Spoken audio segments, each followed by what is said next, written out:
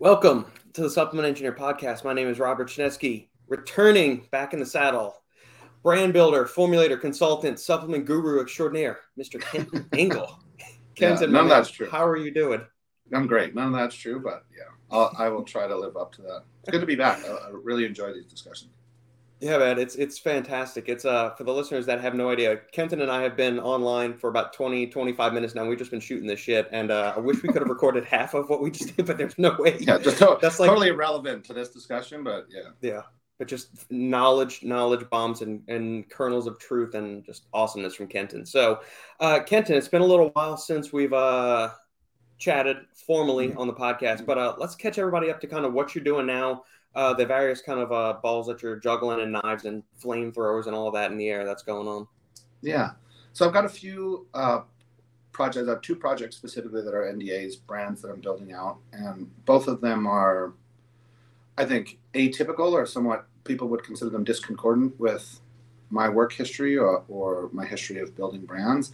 And we can talk about this later. Both of them reflect my evolving views on evolutionary bioenergetics, exercise physiology, for example, the ways in which I think that we have physiological levers to pull that would somehow circumvent just the massive inertia towards adaptability of the human body. So those projects reflect my evolving sense of what's, I guess, efficacious if I was speaking English in this space. Both of those are heavily bound by NDAs, so I can't talk about them, but they're interesting. I am currently the vice president of marketing for a company called New Life, which I'm thoroughly enjoying. And since we last spoke, I'm no longer associated with America Labs, America Energy, which were brands I co-founded with Doug Miller, or Arms Race Nutrition, which was a brand I co-founded there. The split was amicable. I just wanted to do other things, also reflecting my evolving sense of what's efficacious, especially in the sports nutrition sense. Just doing various consulting and putzing around. I'm also doing another degree. I'm doing a master's in philosophy. Outstanding. And just to kind of refresh the people, what is your extensive educational background to this point? You said you're already pursuing a second master. So what have you accrued to this point so far?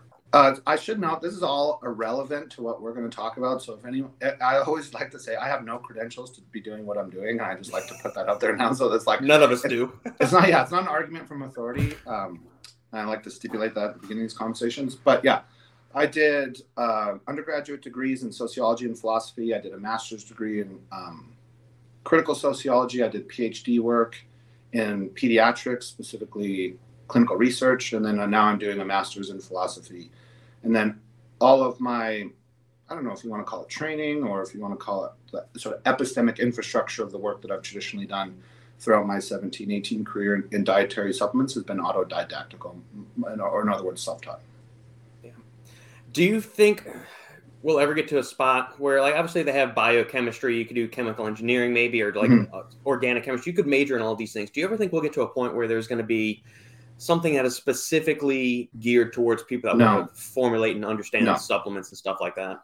I don't think so. I don't think so for two.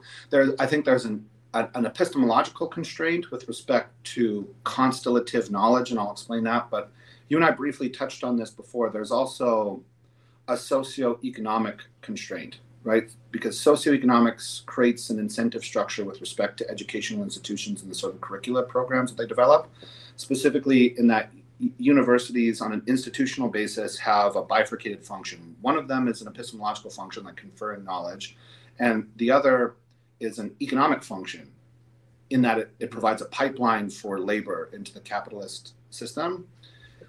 And our space, I think I've talked about this before, but it exists in this very strange socioeconomic niche, specifically that we operate within the penumbra of the pharmaceutical industry. And I mean that both on a socioeconomic basis, but also as a compliance and regulatory basis. There is an upper limit to the efficacy of the sorts of products that we create, in that as soon as a product becomes sufficiently effective, it now crosses the liminal space between food and drug into a drug. And then it's a pharmaceutically viable compound, at which point its compliance and regulatory status changes, at which point the economic incentive structure that architects the way that you would create knowledge about that compound also changes. So that's the socioeconomic reason. It's just, it's never going to be sufficiently viable to go into a career in dietary supplements as opposed to pharmaceutical sciences. So if you are pursuing, and I'll make I'll dovetail this into the epistemological or constellative point. If you are taking courses or you are pursuing a degree in the sorts of life sciences that substructure or infrastructure career in dietary supplements, that could be something like organic chemistry or biochemistry, molecular genetics, exercise science, right? Mm-hmm. And you pursue that degree for the purpose of a specific vocational opportunity, and you have the option to go into pharmaceuticals, right? You might go into pharmaceutical sales. You could become an analyst at something like Goldman Sachs for pharmaceutical investments. If you're sufficiently trained, you do graduate work, you could be doing research itself. Are you going to pursue that career path with all of its economic opportunities? Or are you going to pursue dietary supplements? You're going to take, right? Unless you're unless you have some serious psychological problems, you're going to pursue the former. There's a socioeconomic constraint. And then dietary supplements, there's also an epistemological constraint. And what I mean by constellative is that there is no such thing as supplement science. And the reason that there's no such thing as supplement science, this does relate, I guess, to the first socioeconomic argument, but the research that we use to create evidentiary supplements or evidence-based supplementation is, in almost every instance, except for a small sliver of ingredients that are specifically consigned to performance enhancements in the context of sports nutrition, are being examined as therapeutic modalities for pathological conditions. And so they are constrained within hyper-specific subdisciplines. Mm-hmm. And as a consequence, there is no such thing as supplement science. It's too constellative for an educational institution to ever bring those things together. So when you're operating in a confluence between an epistemological constraint and a socioeconomic constraint, it seems to me thoroughly unlikely that there would ever be an incentive structure created that mediates between that socioeconomic and epistemological constraint, such that any educational institution would find it worthwhile to create a curricular program. Yeah, I mean, you've kind of hit everything on that. Like some of the ingredients that we see put in, like, to bring it into, like, back to the sports nutrition sphere for the listeners. Like, we see things like Vasodrive AP, pomegranate powder, hawthornberry extract. Yeah. All of these are for cardiovascular issues. Yes. It's not to make better pumps, improve nutrient blood flow for increase your 1 rep max and all of that stuff. And so, if it does, those are tertiary effects, or tertiary benefits associated with a therapeutic modality. Yeah, exactly. And so, how would you ever get the faculty in place to assess, like, create a curriculum? Yes. We're gonna distill everything down from these millions or maybe hundreds of thousands of compounds, and it's just what would it look like? And then the analogy that I kind of like, one of the sports that I am most interested in following is mixed martial arts. Mm-hmm. And mixed martial arts has had a rapid structural and therefore epistemic evolution, in that the first iteration of mixed martial arts, like what you might call mixed martial arts 1.0, was truly a mix of discrete martial arts. You would have a jiu-jitsu expert like Royce Gracie fighting a judo box individual, or fighting a boxer. There was that ridiculous fight, I think it was his name, Art Hall, and Royce Gracie, where the guy was wearing one boxing glove. Yeah. So then there exists there was established, I should say, a certain trajectory moving from MMA 1.0 to 2.0, specifically the Shamrocks, who decided to institute something called cross-training. So they were judo box experts and shoot wrestling experts, and they decided to train with boxers. They decided to train with Taekwondo experts. But in MMA 2.0, everyone still had a very distinct or discrete base discipline. Yeah. Then you move into MMA 3.0, which is like the era constituted by like Matt Hughes, George St. Pierre, Anderson Silva, et cetera, where they were engaging not from the very start in cross-training, but cross-training was a foundational training principle. And now we're into MMA 4.0, where kids are just training in a discrete thing called mixed martial arts that is integrative. It is already integrating elements of traditional folk wrestling, collegiate wrestling, Olympic, like Greco-Roman wrestling, Taekwondo, et cetera, et cetera, et cetera. You would need to see something similar obtain for a discrete thing we might label supplement science, in order for there to be the incentive structure requisite for a university or another educational institution to instantiate a program. And I don't know what would induce us to move in that direction. And the deep irony here is for for things like naturopathy that exists, and yet naturopathy has a huge legitimacy problem. Most naturopaths I've met know nothing about evidence-based supplementation. You can get degrees in homeopathy, etc. So these things that I think exist in a more dubious space, a more dubious educational or evidentiary space as compared to supplement science. Nevertheless, because they don't exist specifically within the penumbra or shadow of the pharmaceutical industry, they've been able to carve out, as a consequence, a different socioeconomic niche, and therefore there are sufficient socioeconomic incentives for educational institutions to set these things up. Yeah. But for us, in terms of evidence-based supplementation, no, I don't know. Like I said, I just think on epistemological constraint, it's too constellative, and on the socioeconomic constraint, there's just downward pressure being existed on a labor input basis, where I don't think that it would ever be sufficiently remunerative, I guess, to create that program. Which sucks, but it does. At the same time, I almost wonder, for there to be, I guess, a legitimate, or where everybody kind of comes together and agrees on a set curriculum at a given university for that. Would that almost force a mandate by like all the national governments to have even more oversight and regulation on the supplements? Yeah, and that's the thing. I don't know if I want to get into. Like, there already exists a set of rules by which we have to play. Are they always enforced? Do people always, play by? Do companies always do best practices to abide by those principles? Not always. There's some nefarious figures out there. At the same time, I kind of like how it's a little bit more hands off. I don't know if I'd want to trade off the freedoms we have in the industry to experiment with in order to legitimize them creating an actual supplement degree, master's, PhD program, and whatnot. No, I don't think it's worth it. It's very interesting. So I have a pretty strong background in international compliance and regulatory, specifically market entry for dietary supplements. And have you ever heard of a political phenomenon called the Overton window? Yes, but I don't know exactly what it. I heard the term several years back. Think of like an Overton window as a Likert scale. A Likert scale is a specific sort of survey methodology that social scientists will use, where you're asking people a multiple choice question and it's spectral. So it's from least likely to most likely, or most angry to right?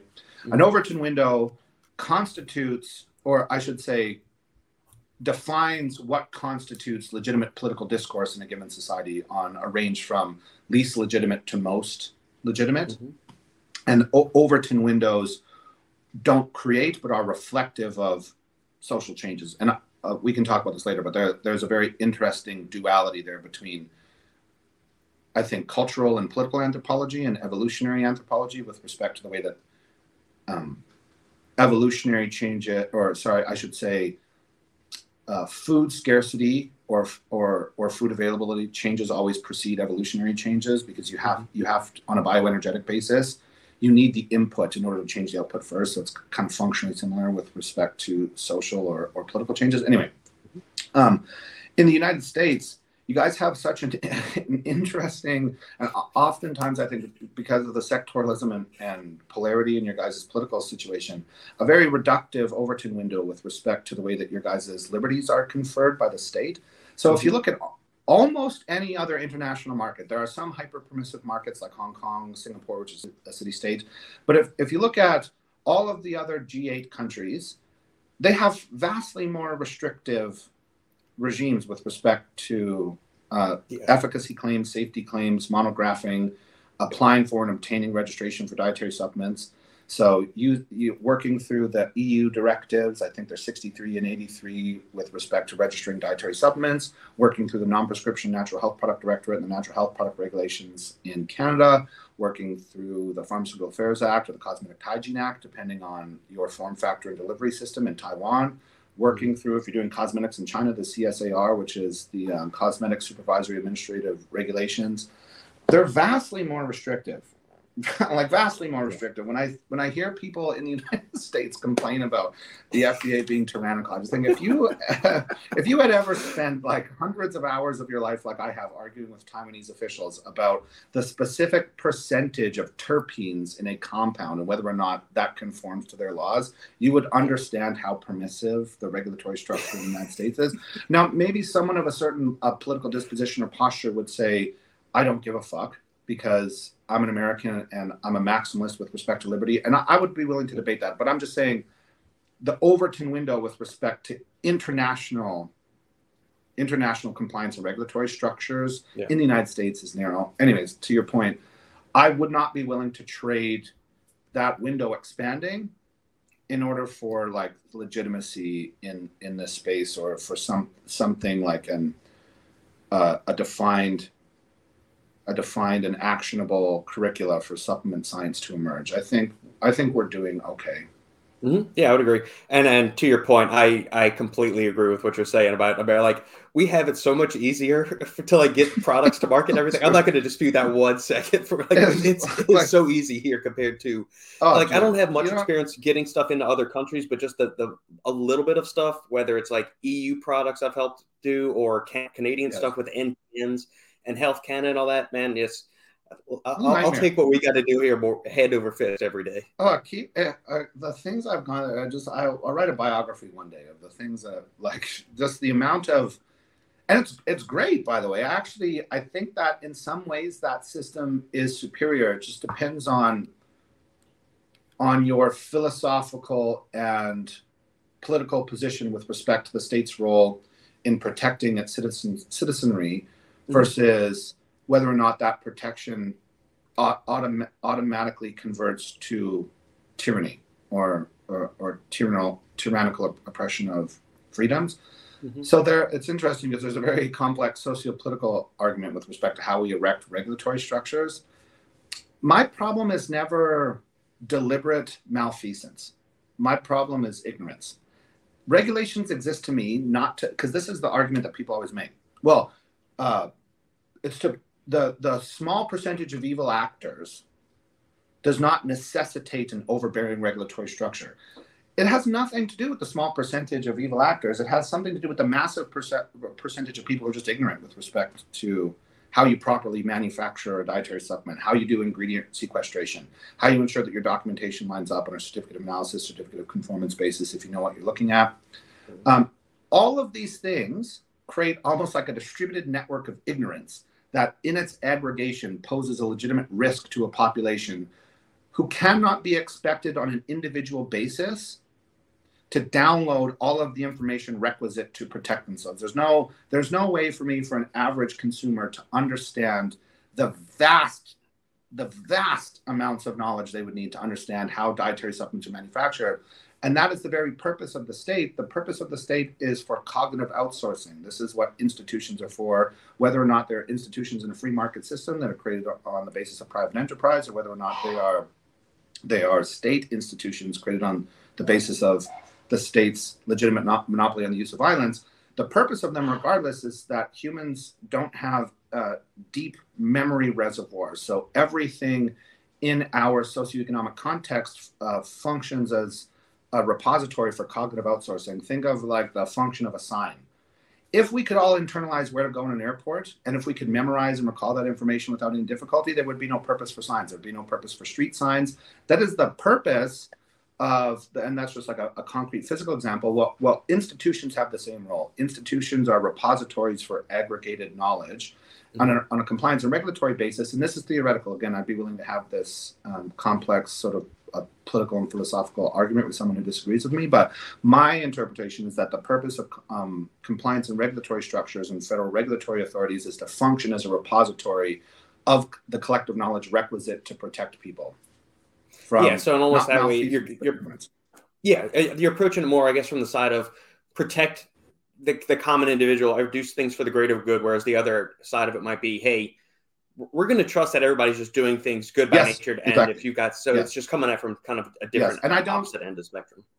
And I don't assume that the surety or verisimilitude of my position there, because as I said, it's an inherently complicated argument of political philosophy. Mm-hmm. I'm just saying that that's my specific interpretation of why regulatory programs exist. That's their internal justification. It's the justification for the existence of the state from a specifically constrained form of liberalism, I guess. Working through just the deep and obnoxious bureaucracy of other countries, I've seen both sides. So, right, for me, like, I can see the benefit of a more lascivious or promiscuous regulatory structure in that it does encourage private enterprise. But working for USP Labs, for example, I've seen the detriment to having that more permissive structure where there exists no post-market enforcement mechanism. So both in a domestic context, I've seen both sides. And then in an international compliance and regulatory context, I've seen both sides. Like I said, I've spent, without exaggeration, hundreds of hours of my life developing totally novel compliance and regulatory arguments to introduce regulatory problematic ingredients or formulations in international markets. And I've thought, why is this necessary? This should be much easier. But when you look at the rate of serious adverse events for dietary supplements in other countries as compared to the United States, it's considerably smaller. Mm-hmm. Considerably smaller. So then it becomes like an ethical question of how, like I said, how you intercede between those two competing philosophical concerns. I don't know the answer. As I said, I can just say on a practical basis, mm-hmm. I understand why regulatory structures exist. And then on a philosophical basis, I can understand why people advocate for an even more permissive regulatory structures compared to what we have now. Yeah, and that's what's great. Like the conversations we have, the ones I have with Joey over at Glaxon, a bunch of other people, and it's like mm-hmm. you can have these kind of nuances. It's not like this is the only way it's got to be. There's many shades of gray with every issue, especially in the supplement industry. I think like absolutist terminology, like always and never. Mm-hmm. I think that their legitimate deployment is exclusively within a theological context. Everything else, and I don't mean to be trite or cliche, but everything else is shades of gray. Yeah. No, I would agree with that, and it's sexy, alluring to say, to take a hardline stance on something, but very rarely. I mean, more often than not, that points to ignorance, or you're just trying to be controversial rather than having a deep understanding of what's at play here. Yeah, that John Stuart Mills, a famous political philosopher, has a quote. He says something like, "The person who only knows their own side knows little of that." So, in other words, knowledge is especially linguistic knowledge, because you could say like there is bodily or corporeal knowledge in the way that your body obtains like muscle memory, but mm-hmm. for like specifically mental representational knowledge, it's fundamentally linguistic, which means it's fundamentally discursive. Language can't exist outside the context of discourse, and discourse always has that combative, adversarial, or positive nature to it. And so when you take absolute positions, essentially you're trying to contradict the fundamental nature of knowledge and language, which to me just doesn't make any sense. I have incredibly strong positions. I do, but I always try to mitigate, I should say, against that tendency by opening myself up to the possibility that I might be just fucking catastrophically wrong. It's never lost on me that everything I think could be wildly stupid and wrong. I think about that all the time. Even before I come on these podcasts, I have a little bit of social anxiety because I think I'm going to say something that is just fucking catastrophically idiotic from which I'll never be able to recover. This is what occupies my thoughts. Specifically because I am an autodidact. I've never half the terms I use, I've never heard them uttered aloud, because I've only read them. So I'll make a mistake with respect to pronunciation and feel like a rube when I'm talking to somebody with a PhD. But there's that sense of humility that you need to approach everything with. And I think that's especially true, by the way, with respect to the human body in complex biological systems. When people approach things with that absolutist stance, I don't know, I tend to dismiss them almost entirely. And unfortunately, I think that there are, with the sort of algorithmic ordering and configuration of attention, it predisposes people to take absolutist positions, because we know for a fact that algorithmic virality is contingent upon arising the strongest negative affects like resentment, anger, rage. So there is always an incentive that exists on social media, which has become the primary informational distribution center, to take sort of absolutist positions, because what are you going to do on an Instagram caption? Have a heavily nuanced, science? It's not everyone can do that. Now, that being said, I do think that you can create that space. So I don't want to be onanistic, which is just a fancy word for jerking yourself off. But when I was associated with Arms Race Nutrition, I did a segment every Saturday called Science Saturday, where I would smoke a cigar, and for however long it took for me to smoke a Robusto, I would just answer questions and whatever they want to know. Most of them were not related to supplement science. Like they would be like about quantum gravity or the Planck scale or the simulation hypothesis from Nick Bostrom. And that was always our most consumed content and we're talking by like an exponential factor. It's like an order of magnitude. So I've always been in the position that it's possible to have nuanced dialogues, but you're working against the current, I think. There's a very strong incentive not to engage in nuanced dialogue. The brevity of social media, I think, fulminates or agitates against long-form discussion, but there are forums where it's possible. But yeah, I'm not interested in absolutist discussions, whether it's on the topic of political philosophy or whether it's on the topic of exercise physiology. There's always contradictory data. What I try to do is find consensus to adopt a paradigm, and then I demand extraordinary evidence to overcome that paradigm. But it has happened to me many, many times throughout my career that I've had to make a paradigmatic shift. And that's one of the most exciting things for me when I find out that I was catastrophically wrong. Nothing is more exciting than realizing everything I thought was stupid. Whenever that happens to me, I'm the most ebullient I'll be for months, because I think that is awesome. Like, finding out that you're a fucking moron and that everything you thought was wrong is like, that's great. Think of all the opportunities that you have to become correct.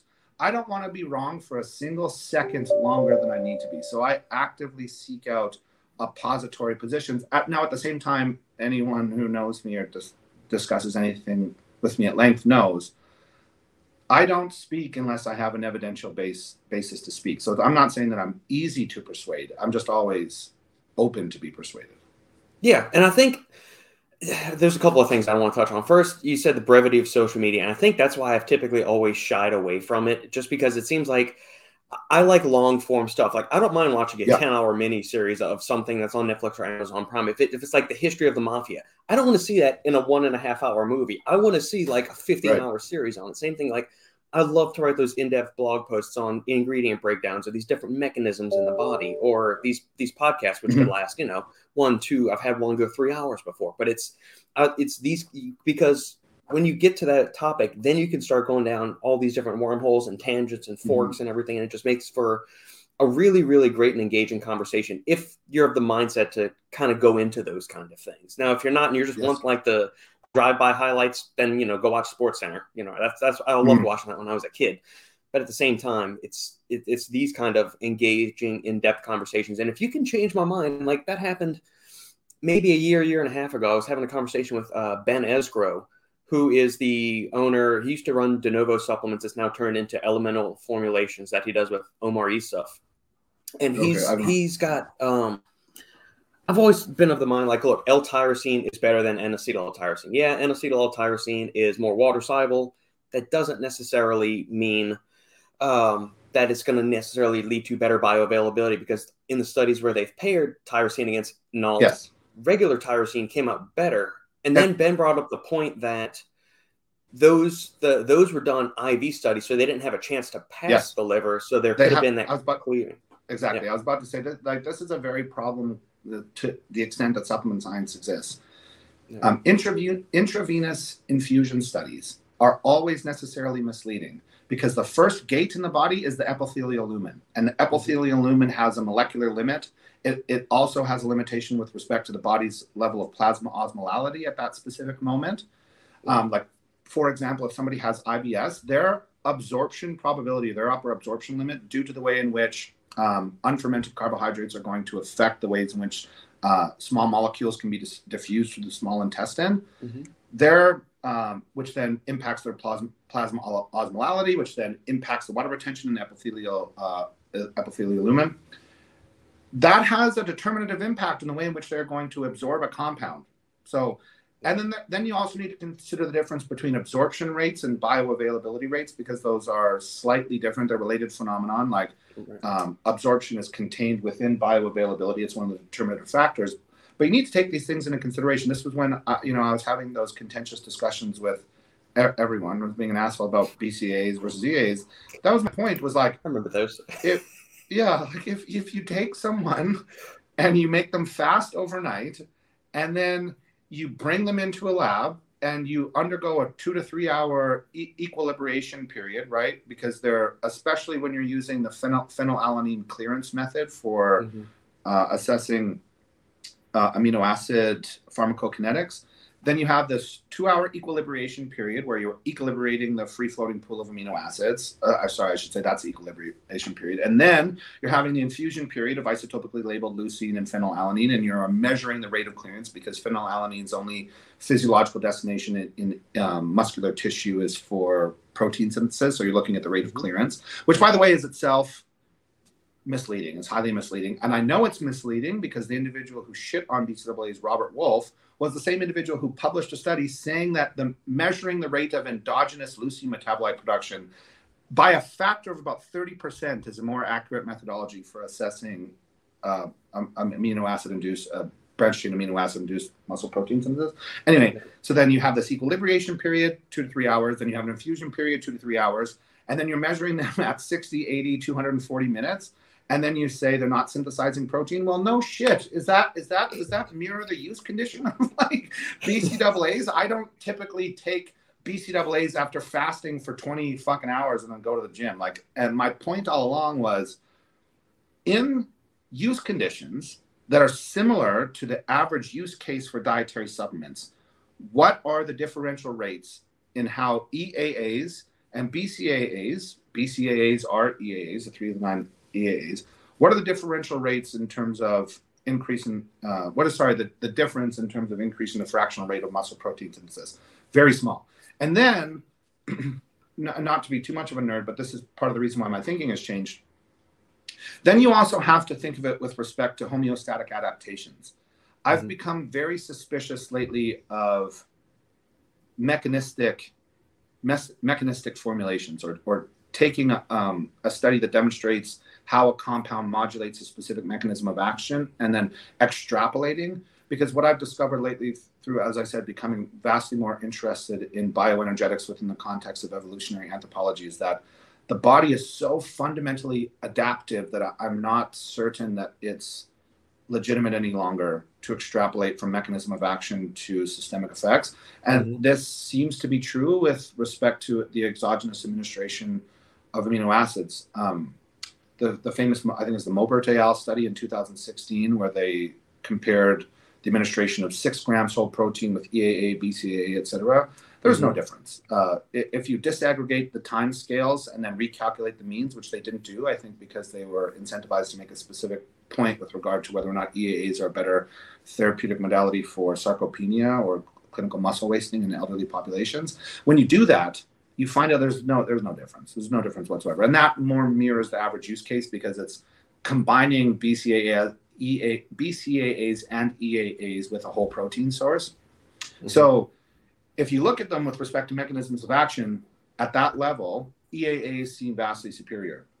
When you move up a level of conceptual resolution, and the liminal period in between these spaces of conceptual resolution is determined by the homeostatic adaptation of the human biological system, it gets extraordinarily complicated. I think this is why I've kind of come full circle. I went from looking at large, how should I say this? More brute force studies, not examining the mechanism of action, just looking at the effect on the biological system overall with respect to bioenergetics. Was there an increase or decrease in tissue? And then thinking that was an unsophisticated way of doing evidence-based supplement formulation, looking deeper at the mechanisms of action, and then I've now come full circle and thinking that maybe is an unsophisticated way of looking at it. This is, by the way, is one of the paradigmatic changes I've had even since the last time we spoke. Just, sort of being very humbled by the most recent research in bioenergetics, realizing what levers you can actually pull just based on how powerful the body's adaptive mechanisms are, has changed my position on exercise physiology and has therefore changed my position on which sorts of skew verticals, for example, are even viable to create. Yeah. Taking that the next step further, then how do we, so you could maybe formulate a product based on the, like you said, the brute force, like what's the actual tangible real world results of that ingredient? Then, we could, a lot of people, or the nerdier ones among us, try to formulate maybe based off mechanism or stuff that has complementary effects, like CDP choline plus huperzine plus acetyl L-carnitine, where you're hitting acetylcholine from 3 different angles. If we're not going to do that, or maybe we'll migrate away from that a little bit, how do you formulate a supplement these days? Or what's your philosophy, mentality when you're approaching a product? Yeah, that's such a good question. I think you need to do both. So should I explain maybe why I'm thinking this way? So yeah, absolutely. Have you ever heard of a guy named Herman Ponzer? Herman Ponzer wrote a book in 2021 called Burn, and I'm pretty sure he is a bioenergetics researcher at Duke. His background is in evolutionary anthropology. And he did a set of, I think, 3 studies. So the initial results were replicated. By the way, these results are well replicated across mammalian species. These results have been replicated in, I'm pretty sure, rats, mice, birds, rabbits, monkeys too. And so he was examining the total daily energy expenditure of the Hadza people. The Hadza people are one of a handful of 2 to 3 remaining hunter-gatherers, like true foragers. They have no agriculture, no developed agriculture, and therefore no common source of calories. So as a consequence, irrespective of gender, age, and they don't have anything like a social hierarchy, most individuals in the Hadza tribe are walking on order of 30 to 40,000 steps a day, which is a considerable amount of caloric expenditure, right? So if you had to guess, what would you think that their total daily energy expenditure is relative to the average sedentary Western individual? I mean, I've got this little Fitbit, and I average about 15,000 steps a day. You couple that in with a typical resistance training workout, I'm burning about 3,200 to 3,400 on a given day. I'm assuming they're probably north of 5,000 calories. Exact same. Really? Their bodies have downregulated their energy expenditure to be more efficient? Thank you. For Christ's sakes, thank you. You are the first person who I've ever told this to who hasn't argued with me because you understand that the body is adaptive. That's precisely what's happening. So, irrespective of gender, age, the determinative factor for the total daily energy expenditure, I'll explain how they came to this conclusion on a methodological basis in case people are concerned. The average total daily energy expenditure for men, adjusted for lean body mass, so fat-free mass, FFM, exactly equivalent to Western sedentary individuals. They've replicated the study on 3 separate occasions. Fat-free mass explains total daily energy expenditure at a factor of 0.7. So if people are not familiar with statistical analyses, that means that 70% of the variance between individuals is explained by this single factor. Now, you might say, what about the remaining 30%? Well, that's genomically determined effects like hormones, for example, the rate at which you produce hormone-sensitive lipase, or the rate at which adenosine monophosphate kinase is phosphorylated in adipocytes to activate lipolysis, how it determines the rate of acetyl-CoA carboxylase or malonyl-CoA decarboxylase production, which is the rate-limiting step in free fatty acid oxidation. That's probably 0.28. Or 0.2.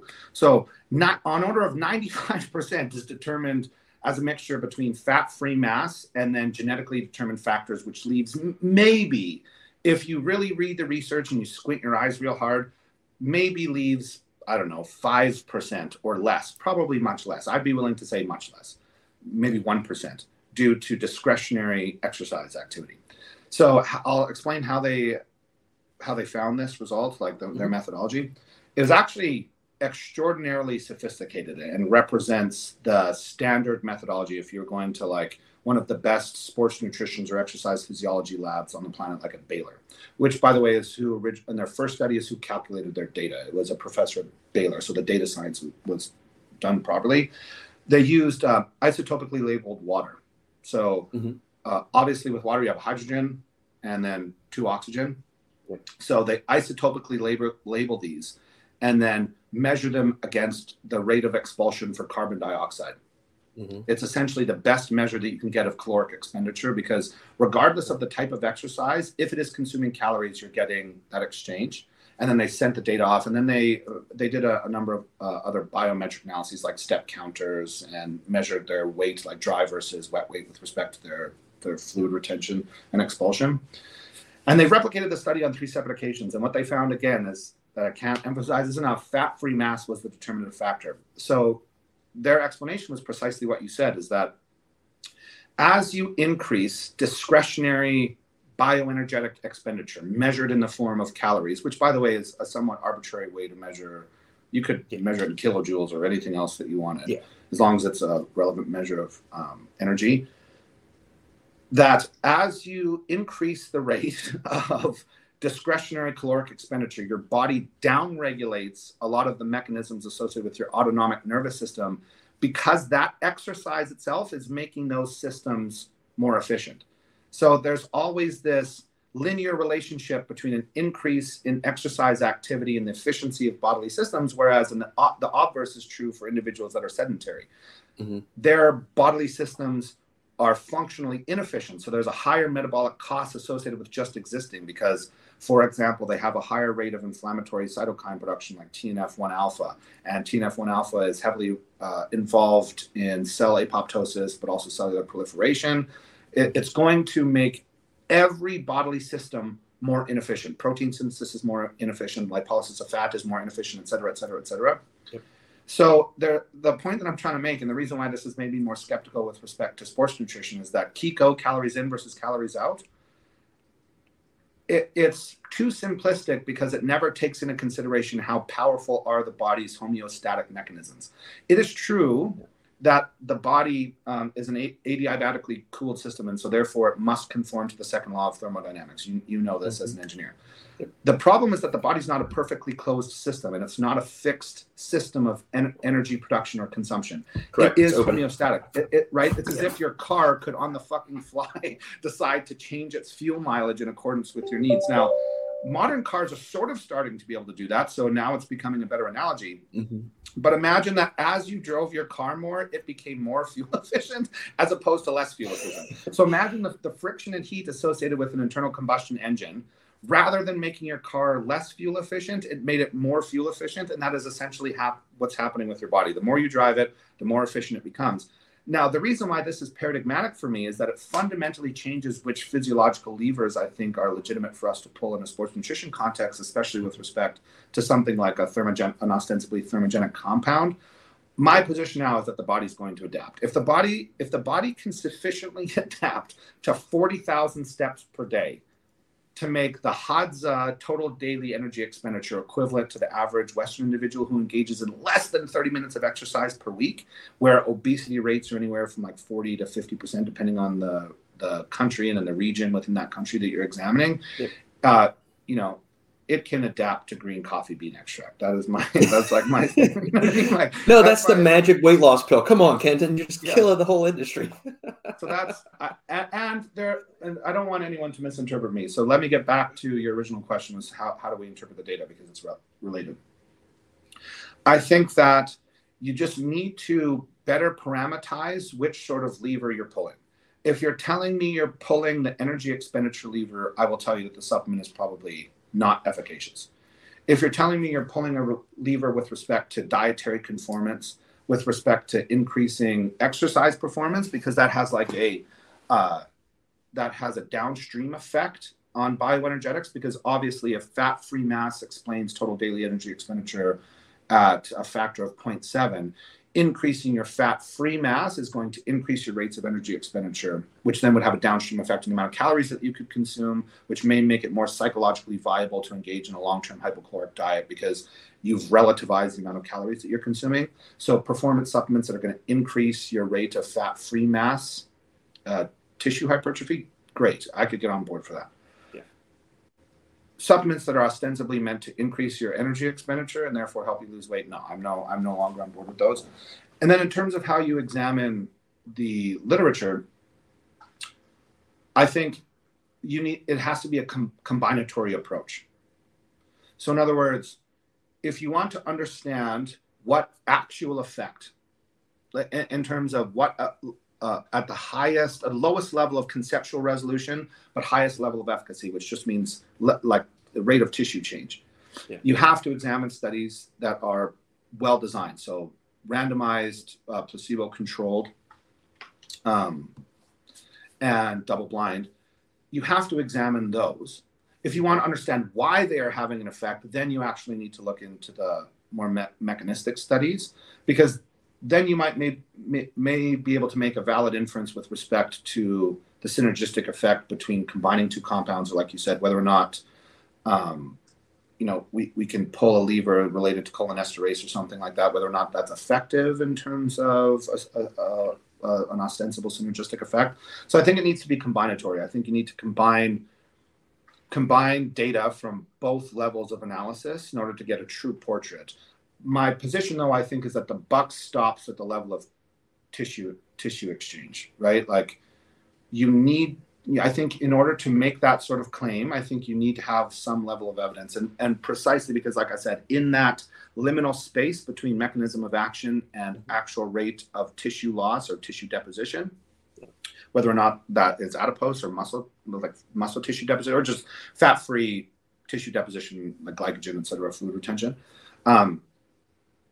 The adaptive mechanisms in between those two levels of conceptual scale are so powerful, they are so mediatory, that I'm no longer convinced that you can extrapolate from a mechanistic study to the level of tissue conservation, deposition, or loss.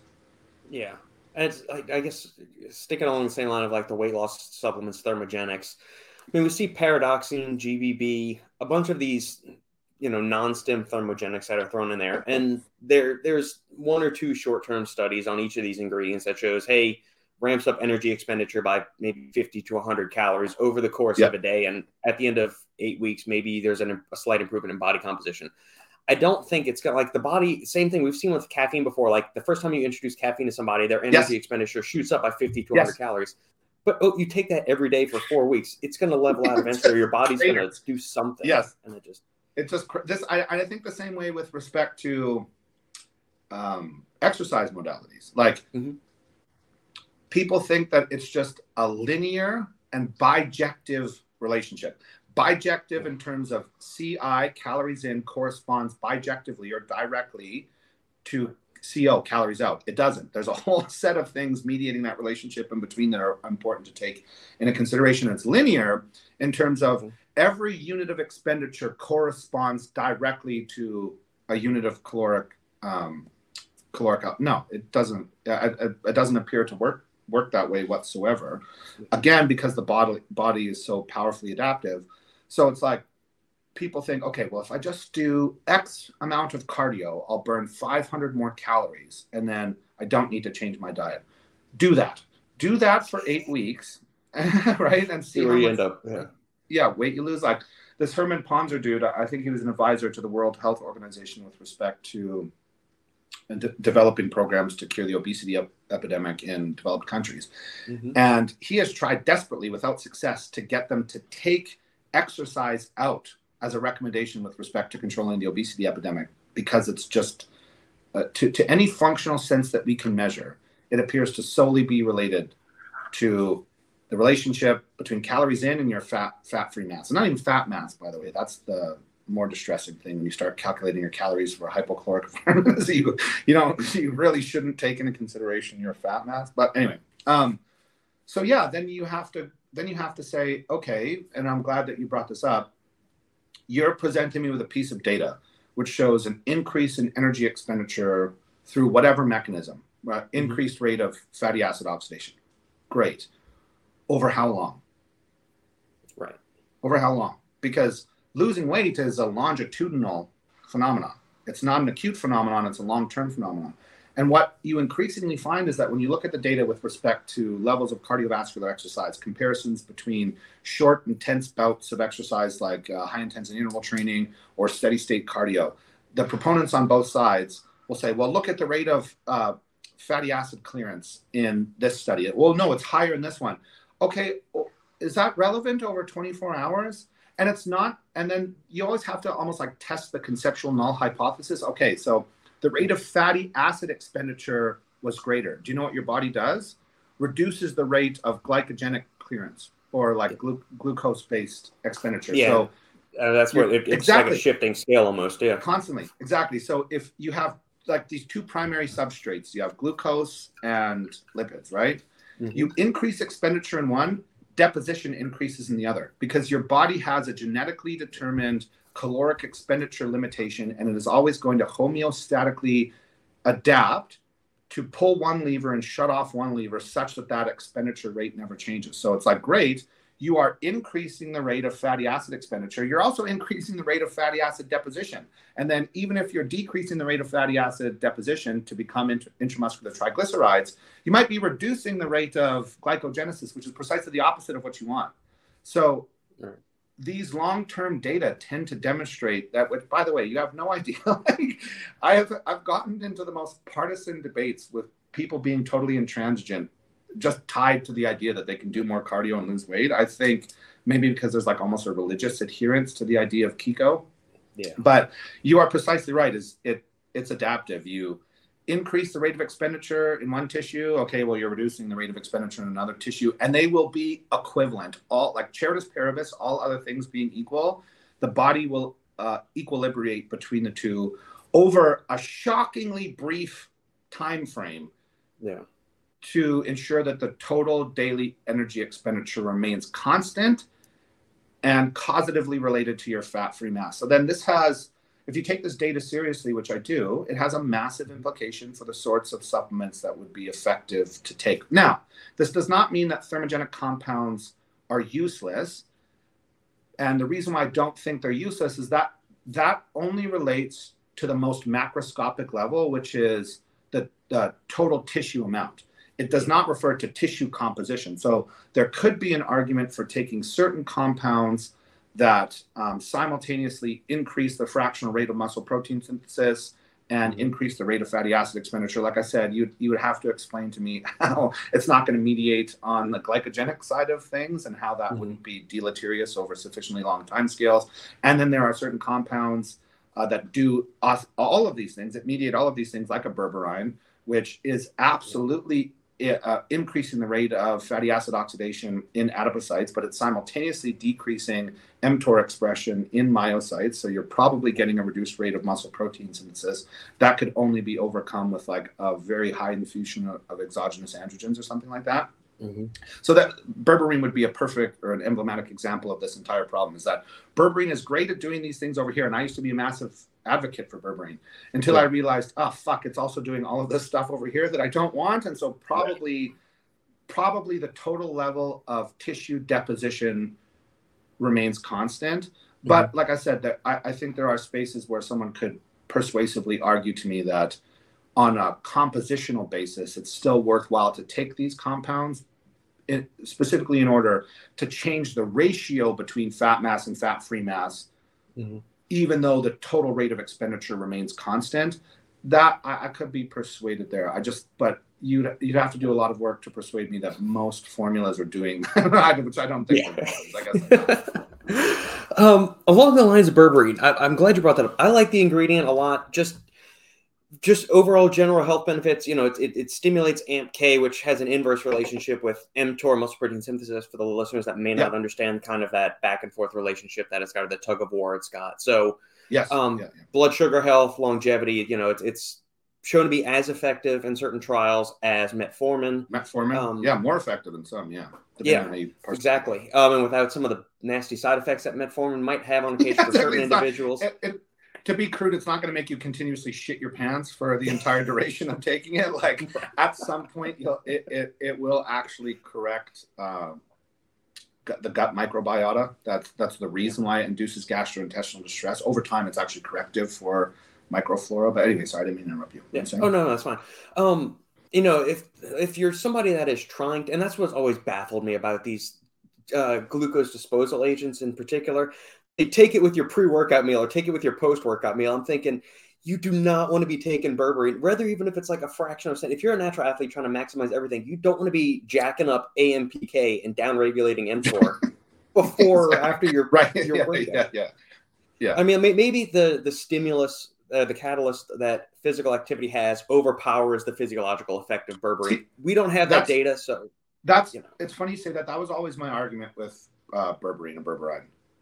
my argument was always that I think the physical stimulus of contractile exercise is sufficiently inducive for mTOR, and it more powerfully regulates that entire protein cascade from PI3K to protein kinase B to mTOR, that it probably overcomes the mitigatory effect of berberine. But I'm no longer comfortable saying that because we don't have the data now. And this is such a great example. So someone might say to me, well, when you look at the data in non-insulin dependent diabetes mellitus patients, over time, the relationship between fat-free mass and fat mass changes. It's not just that they have a higher rate of loss versus controls. So when you take a look at those studies where they're administering berberine, there's not just a higher rate of loss, and it's not just that it corrects for total triglycerides, corrects for the HDL LDL balance. It does a lot of really amazing things for these people in these conditions, but they have a higher rate of retention for fat-free mass and a higher rate of loss for fat mass. My problem is that's a pathological condition. Are you going to see the same results with somebody who does not have non-insulin dependent diabetes mellitus, or someone who's just not obese? Because it's not like when you take a look at those studies, those levels, the lowest level of conceptual resolution but highest level of efficacy. It's not just that these people have diabetes mellitus, they're overwhelmingly obese. So when you look at the BMI distribution of these studies, these people are almost exclusively obese.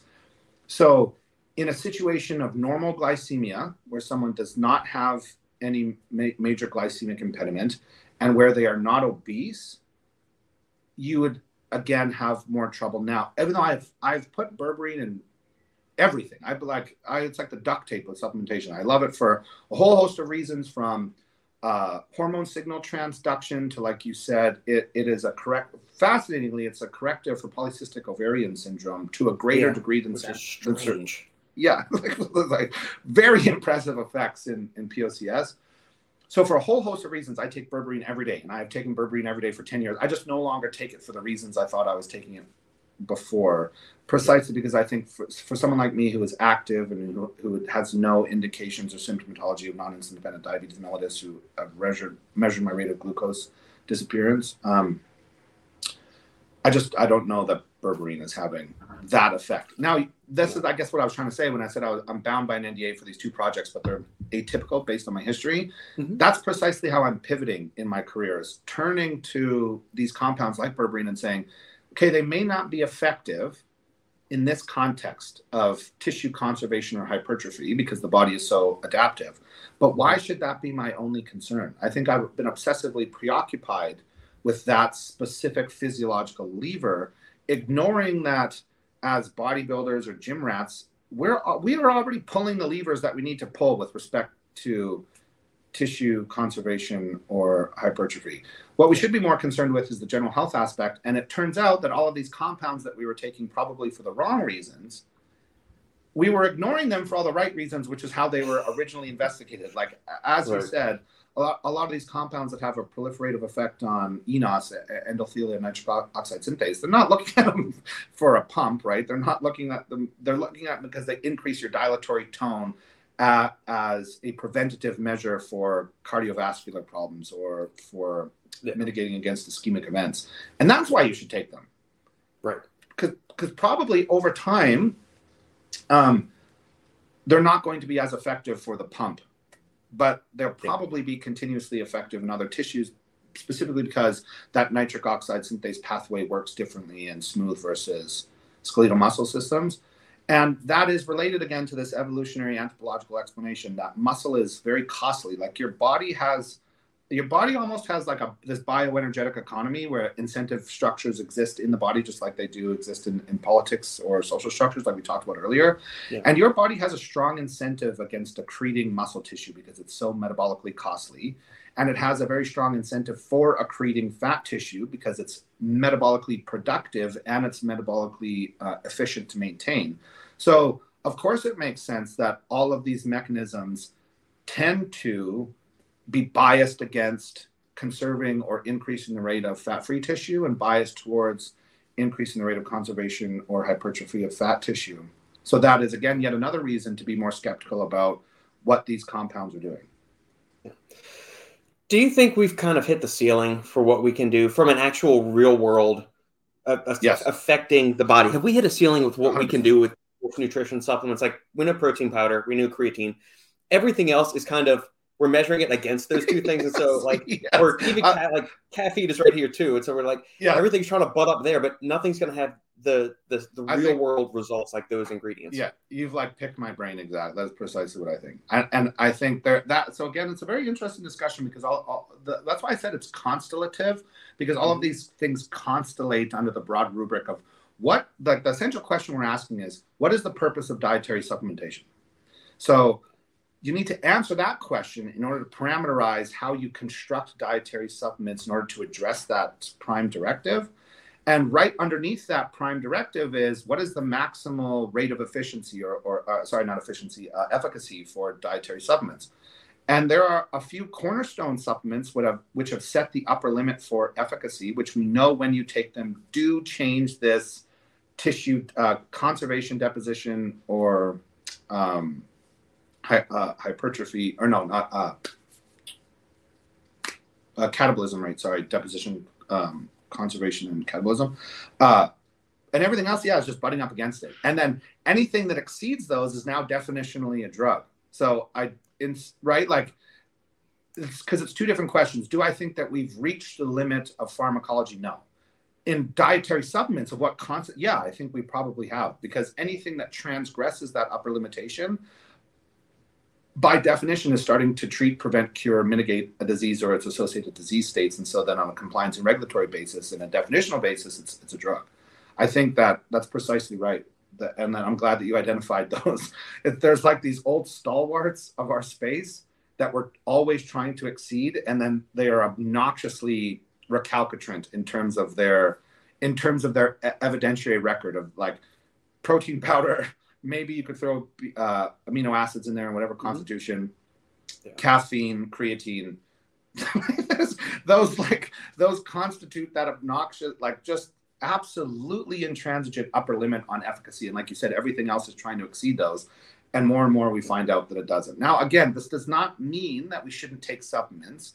It just means that you need to market things within a narrower range of optimization. So if you look at the brands that I co-founded in different way or participated in the case of Core, I tried my best to have the marketing, which was one of my primary responsibilities there, operate within that narrow range of optimization. So I have no idea what's on any of those websites now.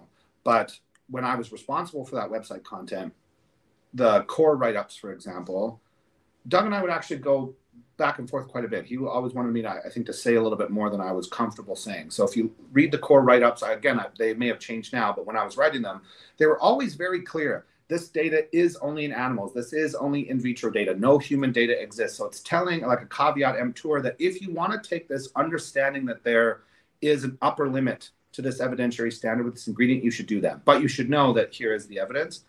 I think if you approach our space, sports nutrition, with that sense of humility, I'm still willing to operate within its confines. It's just what I'm increasingly against is over-promising and under-delivering, especially understanding these bioenergetic limitations.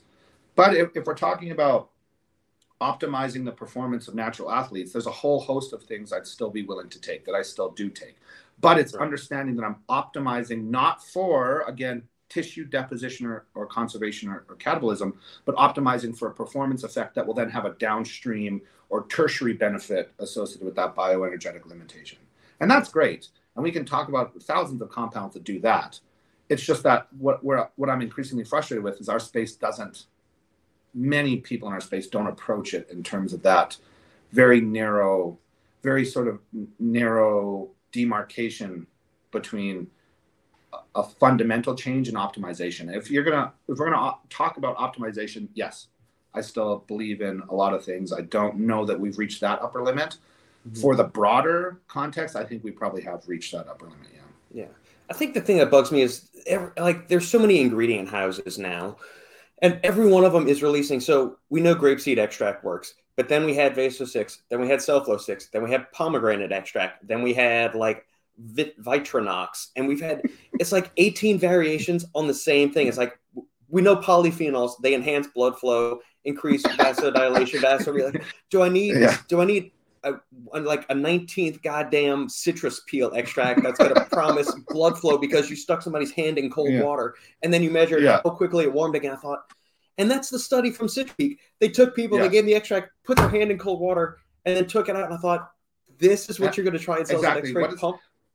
What does that have to do with the vasculature in skeletal muscle tissue? Like zero. It just, those kind of things bug me. And then it's heralded as like this game-changing, life-altering, industry Titanic shifting thing. It's a variation on the exact same thing. It's kind of, it reminds me, have you ever heard of Moore's law in computation? Mm-hmm. The exponential increase in computational power over time.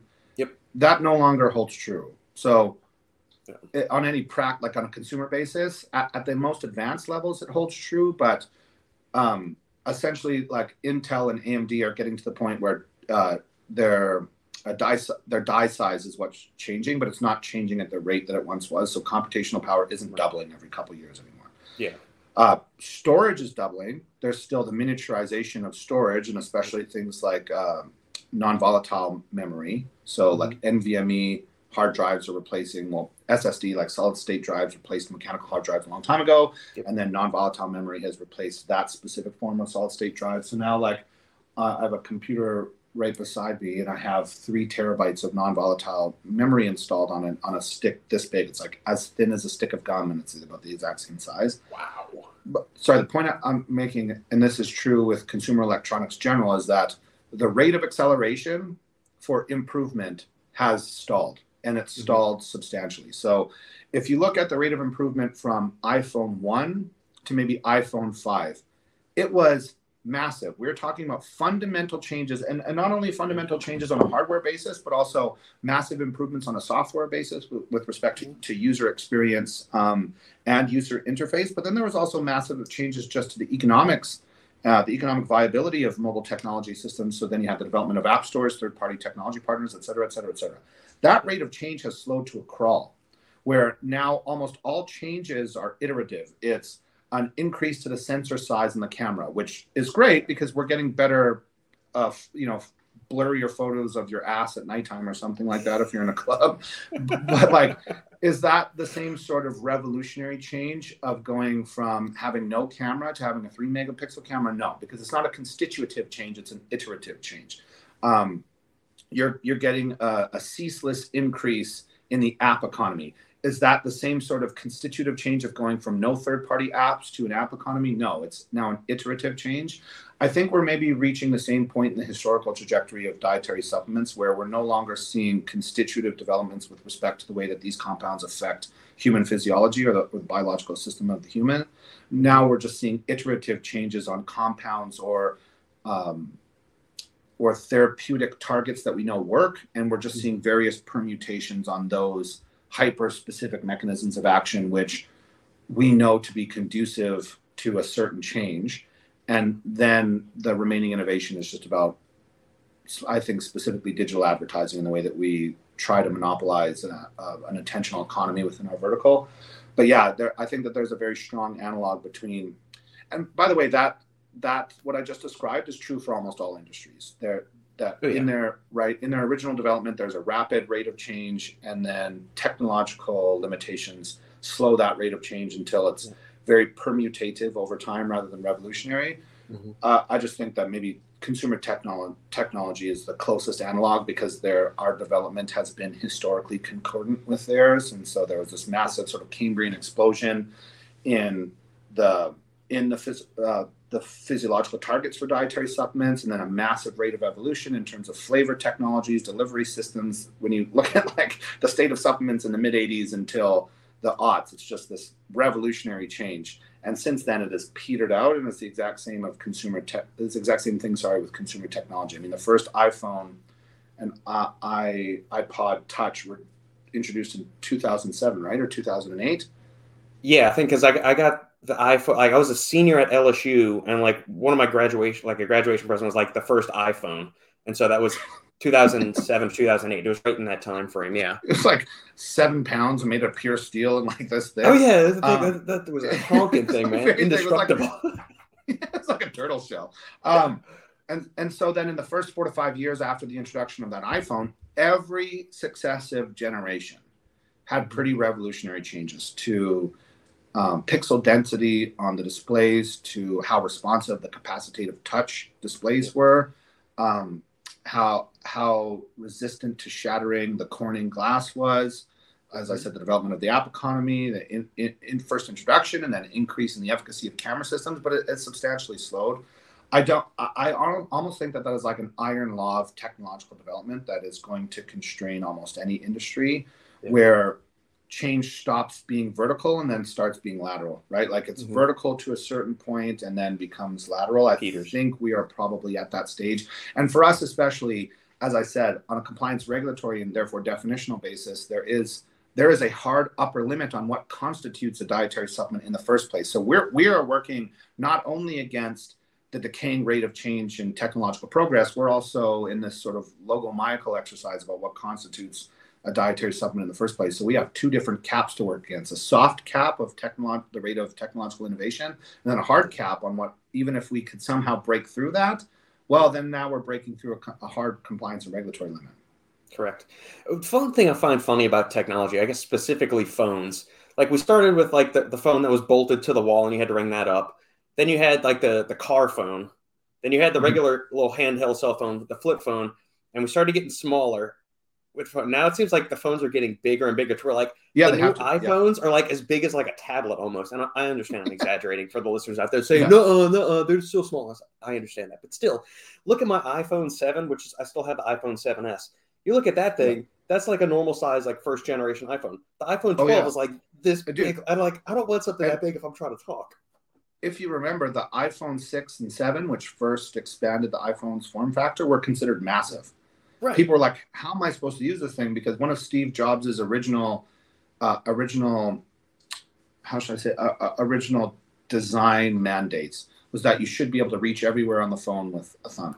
Right. But that's a precise consequence of the rate of technological innovation slowing. So we have this vertically expansive rate of technological innovation in the consumer electronics space where you're getting, my automated lights just talked about problems with consumer technology.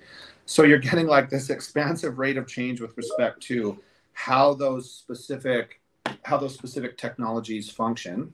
So it's fairly vertical. And then at a certain point, in order to add more features, this form factor incentive where devices needed to be increasingly miniaturized, therefore increasingly thin, increasingly light, butts hard up against the rate of technological innovation such that if you want to include more features in a phone, you have to change the design paradigm. So now I think that there is less of a problem. People have less of a problem in terms of increasing the thickness and weight of these devices because they can't fit any more features in there without doing so. Because for something like optical technology, there is a maximal limit with respect to miniaturization. Like if you want aperture blades to open and close in order to produce that blurry effect, which is called like a bokeh, like how this shit back here is blurry, it's called bokeh. Yeah. Bokeh is affected by what's called the f-stop in a camera. And f-stop refers to the rate of opening and closing of aperture blades. You can't change, like there's a maximal limitation on the miniaturization of that technology because it's mechanical. It's allowed to open and close. Now, they've tried to circumvent that by introducing digital bokeh. It looks awful. It looks fucking terrible. It's just absolutely awful. This is digital bokeh, and that's why it looks like garbage.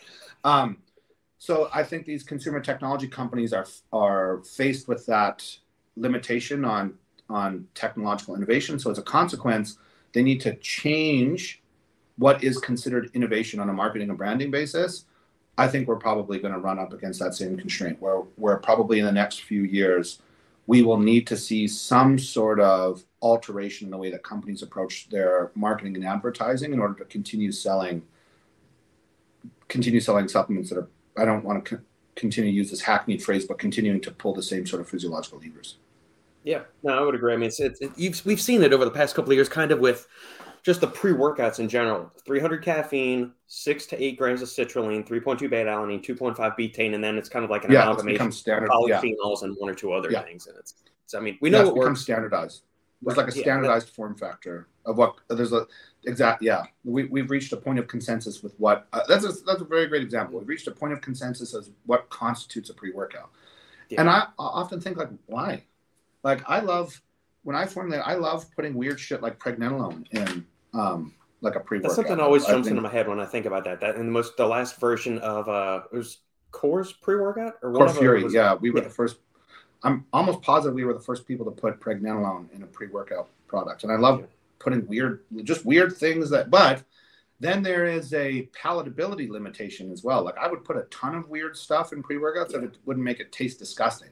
So then there's also, because we've decided a pre-workout product should be a powdered, fairly good tasting product that has some increase to the rate of performance for skeletal muscle tissue, right, and then some vasodilative effect. That is a pre-workout, right? Yeah. Because of that expectation, then there are form factor limitations. There are economic limitations because we have insufficient segmentation in our space. So whereas nobody who has Toyota expectations has Mercedes price tolerance, we have this like absolutely suffocating concatenation between consumer segmentation and price tolerance in our space. So it's almost like we are forced to function like cartels and like collusively determine the upper limitation on the price of a pre-workout product, which then has recursive effects on its form factor. Then again, there's this palatability concern because we've decided that taste, or the market, I should say, has decided that taste is a foundational factor in the sell-through rate of pre-workout products. Then that's going to affect what sorts of bioactive compounds you put in a pre-workout product. Because like I said, I would put all sorts of weird shit inside a pre-workout product and no one would take it. I think you asked me that last time. Like and people have asked me this before, my pre-workout would cost $95 and taste like horse shit. But it would be just obscenely effective and no one would buy it. There isn't a single person that would buy it. I would buy it and 3 other people would buy it. Right. And that also is, I think, in me inducing some fatigue in terms of sports nutrition formulation because there are these artificial constraints.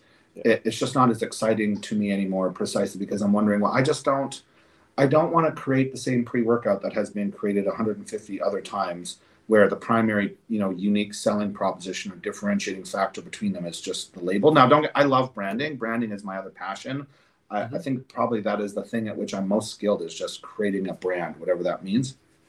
So I don't want to denigrate the work that everyone is doing, and I don't want to sound excessively pessimistic, but I think if we're all being realistic with one another, there is a pretty narrow window in which a pre-workout operates. Now, at the same time, it is a fundamental economic incentive. You essentially cannot be a dietary supplement company without having a pre-workout entrant.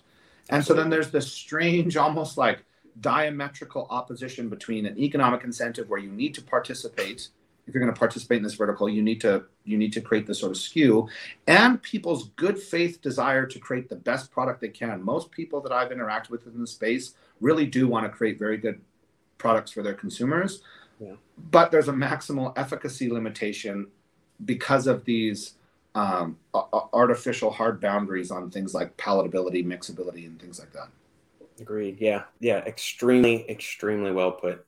Are you okay to go for a couple more minutes, Ken? I've kept you on for about an hour and a half. Yeah. Okay. Good.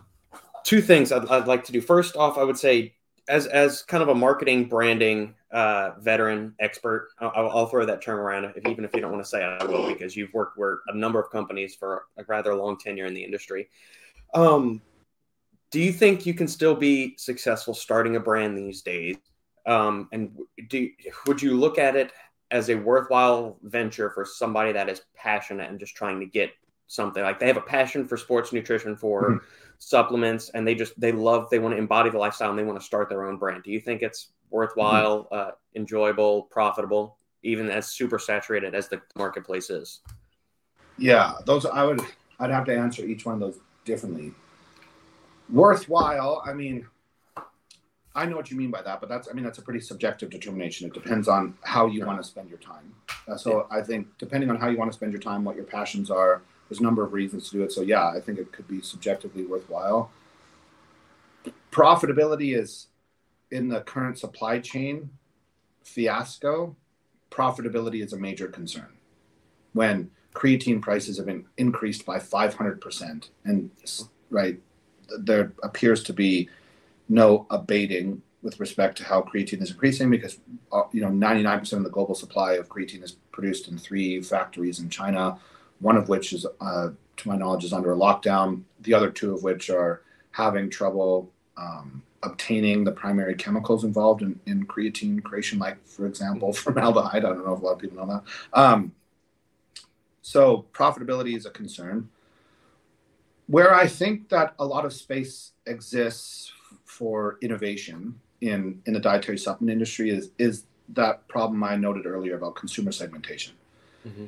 If you look at the brands in our space, they operate within a shockingly narrow range of authorial voice, a shockingly narrow range of color palettes, a shockingly narrow range of iconography, because everyone is targeting a shockingly narrow range of 18 to 24-year-old consumers with an explicit preference towards bodybuilding.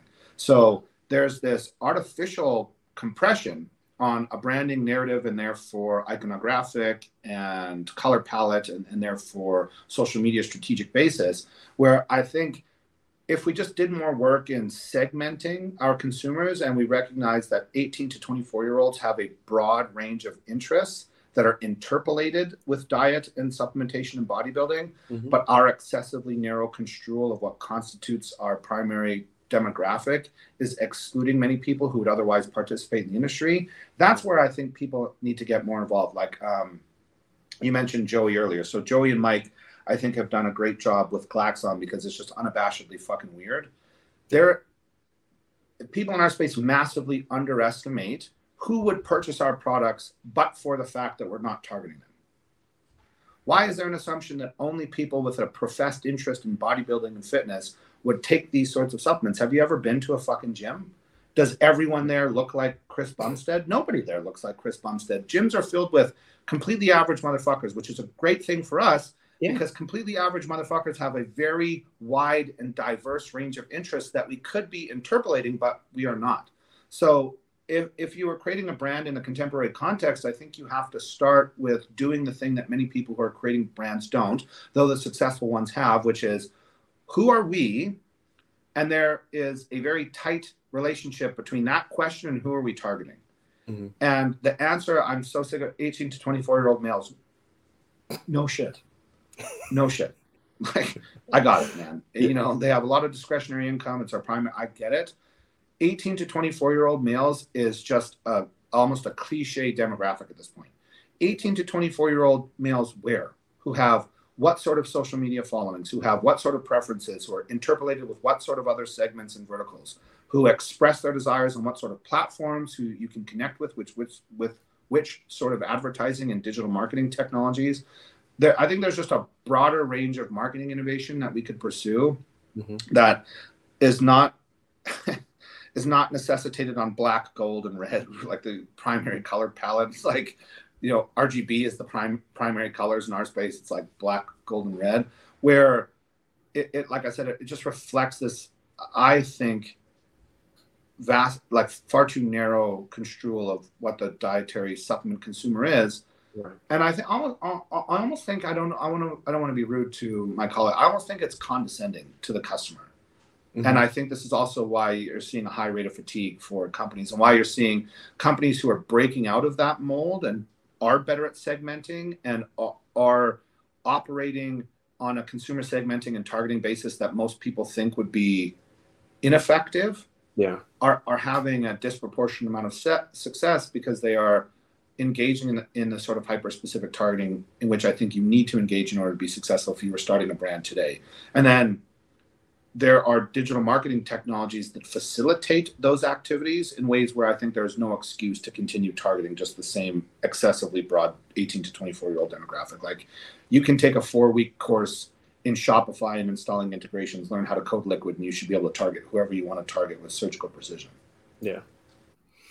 Yeah. And then there's that relationship too, by the way, which is that I no longer think you can construct branding as a completely separate and distinct exercise, mm-hmm. from digital technology, because brands now exist in a digital space that is determined in total by digital technology. So if you're not increasing your fluency with digital technologies, even if you are answering the question of who you are and who your consumer is with a sufficient degree of specificity, you're not going to be able to target them. So I think those two things have been combined in a way that was not true with legacy media.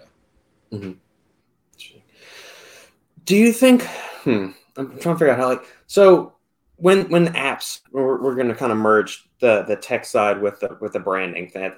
There was a time when, brands were brick and mortar, and then there was we only had strictly D2C brands. And then the brands that were brick and mortar strong started to kind of merge the prices. So they weren't $80 on their price and then $30 in the store. We started off meeting.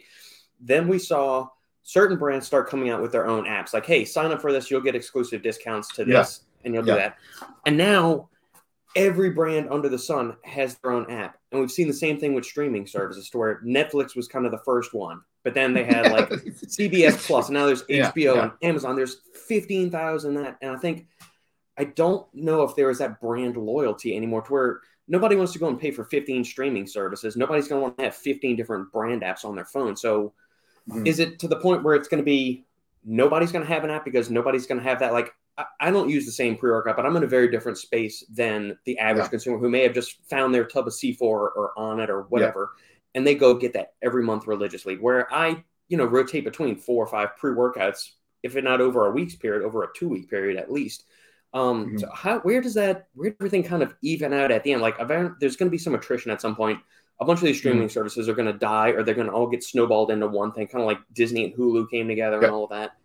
So is that what's going to happen, do you think, as far as the digital side of stuff in the supplement industry? Yeah, I think so, because I think what you're identifying is that there is, I hate to ever say that there are laws to history, because I'm reading a book by David Graeber and I think David Wood are the authors. It's called The History of Everything.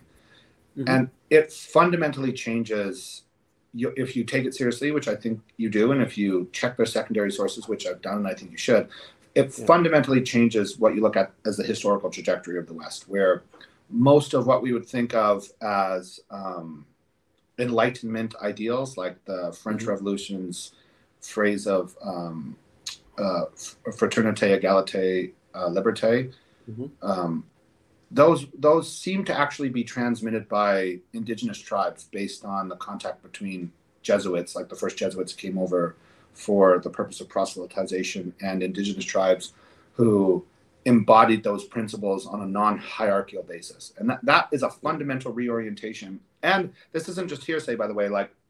They provide historical sources demonstrating that these personal biographies are the first efforts into ethnographies detailing contact between explorers, like Western explorers from France and England, and then these indigenous tribes. These were bestsellers. If you were anything from, to the extent that it existed, in aristocratic Europe, a middle class, anywhere from middle class to the landed aristocracy, so in other words, constituting the total population of literate individuals, you had this book. These were the best-selling books year over year over year.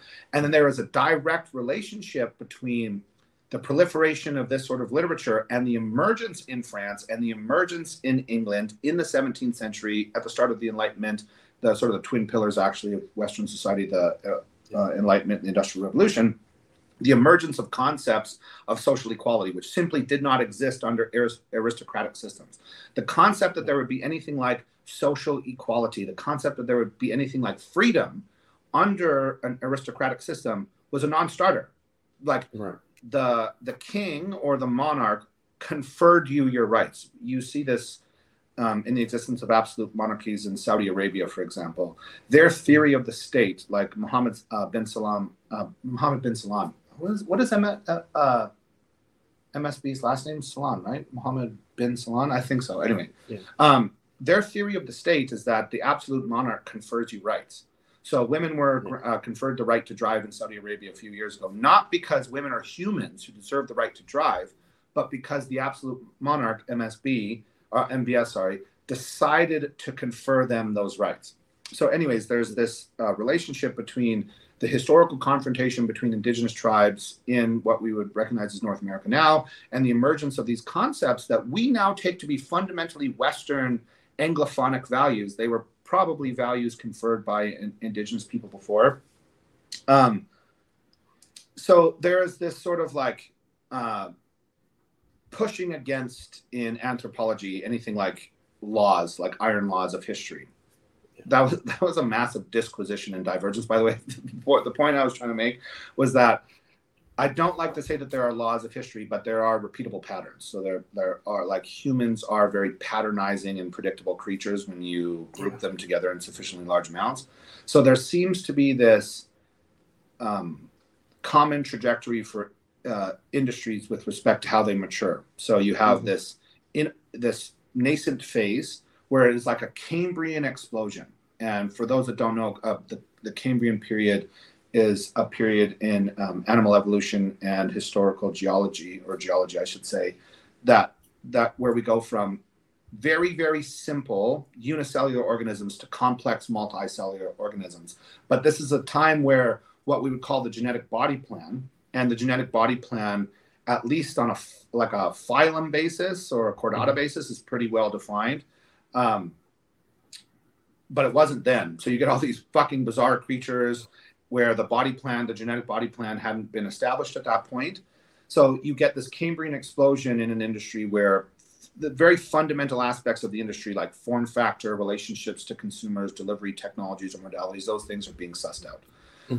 After the Cambrian explosion, just like there was an evolutionary economy where organisms needed to exist within a bioenergetic niche, and that bioenergetic niche, this is what I was referencing earlier, the changes in energy systems come before the evolution. It's not the other way around. It's that like humans, for example, we got big brains and big babies. Changes to our caloric provision needed to occur in order to facilitate the increasing rate of body to brain ratio in human beings, which is what constitutes our humanity. Same thing happens in all ecological niches. Energy provision needs to change first, and then it changes biological systems. So this occurs. This is kind of the same way when you think about it in a socioeconomic context, is that consumer dollars need to be infused first, and then you see form factor changes. So after this Cambrian explosion in industry where everyone's trying to decide on the form factor delivery technologies, you get a rather settled phase. And I think this is like the golden era of any industry, where you have a very nice balanced relationship between the rate of technological change and the rate of consumer infusion with dollars, where it's not totally settled. So there's still a nice rate of change and improvement, but consumer fatigue is sufficiently low where people are continuing to buy. And then you get the mature phase of the trajectory where there's, as you said,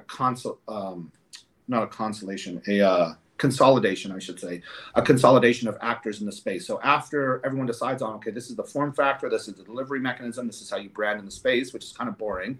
Then you get a consolidation of the actors in the space, which I think is half skill, half propitious. It's, fairly capricious and adventitious with respect to which actors emerge. I think especially in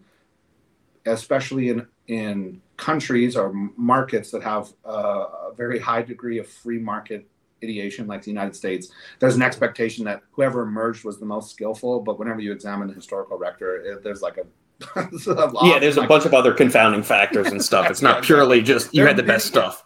Exactly. There's like many confounding factors, a high degree of stochasticity, and then you get a consolidation of the actors, and then from there, it's almost monopolistic over time until another sort of dialectical period of history emerges where you get an upstart who fundamentally challenges the foundation.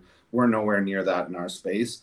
That also is the same analog to consumer technology. That's why I think we're in the same space, is that, like, if you look at consumer technology, even preceding the iPhone, it was like flip phones and then like double flip phones and then weird things where like the keyboard flipped out of the back and then turned around and then it turned into like a toaster or something like that.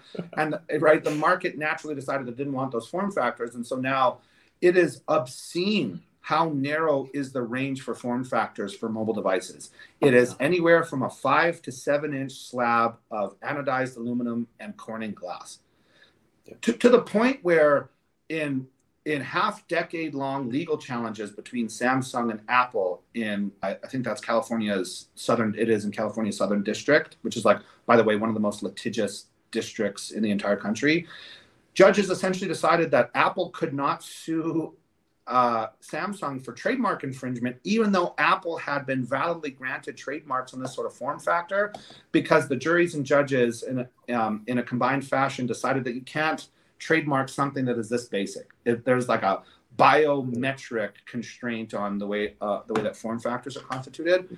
This corresponds to the same sort of limitation that we are encountering with pre-workouts. There seems to be a palatability constraint that you know what I mean? Like absolutely. That compresses the sorts of things that you can put into pre-workouts, therefore compresses their maximal efficacy. And I think the same change is being seen in attentional capture technologies and remarketing and retargeting technologies, where 5 to 6 years ago, if you were active on Facebook ads and you had a fairly comprehensive and robust remarketing and retargeting schema through, whether that was through Shopify when it was emerging at that time or just through Facebook remarketing, you were at the vanguard, right? Mm-hmm. Now that's almost like a basic cost of entry. You need to be doing those things. Shockingly, there are a few hyper successful companies in our space who don't do that sort of stuff, but that technology has become increasingly democratized. So I think we are at that consolidation phase where you're right. The people who are not successful at all of the Me Too sorts of ways of engaging with consumers will fall off, and there'll emerge a few market leaders, and we'll follow that sort of trend, which we're starting to see, by the way, with what used to be considered innovative, which were brand collaborations. And now, is it innovative any longer if every single brand is pursuing brand collaborations? Yeah. It's just leaders start to emerge who are much better at it than others. And that is that sort of what I love about human innovation, that sort of implacable human element of artistry, where some people are just fundamentally better at it than others. And that is the part of it that's not propitious. It's not adventitious. It's not luck.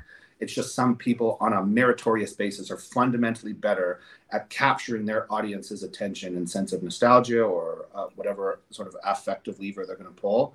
And though in that consolidation phase, those people will emerge as the winners, but they might end up buying other companies, or other companies will just fall out because they'll be seen as insufficiently innovative or as replicas. So and you saw this in the mid-aughts in terms of I think me and I maybe have talked about this before. What constituted a pre-workout has gone through generational changes. So when I first started doing this, it was NO Explode, which was like the size of it was like a fucking 5-pound.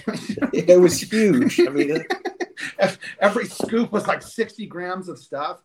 And then USP Lab, proudly, USP Labs were the people who innovated that ultra concentrated form factor. So you went from this massive tub of NO Explode to a thing of Jack that was this big. That was a generational change with respect to form factor. Now we're almost coming full circle and going back to much larger scoops, right? But you see that sort of same, I hate to call it a law, but it's almost like this socioeconomic pattern with respect to growth trajectories and industries, where you get this Cambrian explosion. Everyone doesn't know what form factor should look like. The market decides what the form factor should look like. So then you have an innovative phase where people are not iterating on that form factor, but they're engaging in massive technological innovation within that form factor. And then whether it's through consumer fatigue or a maximum limit on technological innovation, you get a consolidation phase, and then a few market leaders emerge and then take off. I think you're right that with respect to digital technologies, we're probably reaching that consolidation phase because digital marketing technologies have become so democratized. Now, at the same time, it still is about skill. I don't give a fuck who you hire. I will put my skill with respect to Shopify integrations up against anybody. That is something I know how to do well. So that's why I think that there's still opportunities for highly skilled people to get in and do that sort of thing. Absolutely. On this topic of Shopify and just technology in general, I run the Supplement Engineer site through Shopify. Mm-hmm. That's just the first platform I started in. I thought about shifting to WordPress a couple months back, and I started to go down that wormhole, and I said, I'm just going to stick with Shopify. Maybe it's a little bit more expensive, but yeah. Do you have any specific recommendations as far as apps for better page builders or like a blogging section? Because if you look at like the blogging functionality of Shopify, it's very basic. Like you can't do like images on the side with a wall of text next to it unless you buy one of these other page builders. And it's probably the cheap ass in me just thinking, why do I want to pay $10 a month for this thing? So just so I can put a picture next to some other text instead of just having, picture text, and everything like that or something. So I don't know if you have any recommendations or experience. For somebody like you, it might be a matter of just buying a better template, like a better Shopify template that has a specific blog functionality coded into the Liquid, so that you're just replicating that page instead of like just using Shopify or Shopify Plus's basic page building functionality. The direction I would go is, rather than paying for a page building app, I would just pay for a Shopify template or get someone to develop a custom template for you.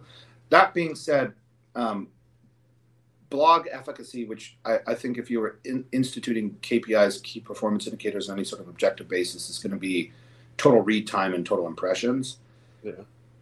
I think there are ways to modulate those two KPIs where the way that it looks is almost irrelevant. I don't know that, you know what I mean? So you might make an economic decision or like a business case where it's irrelevant to you the way that it looks. If your KPIs are still good, then you go, well, why would you pay?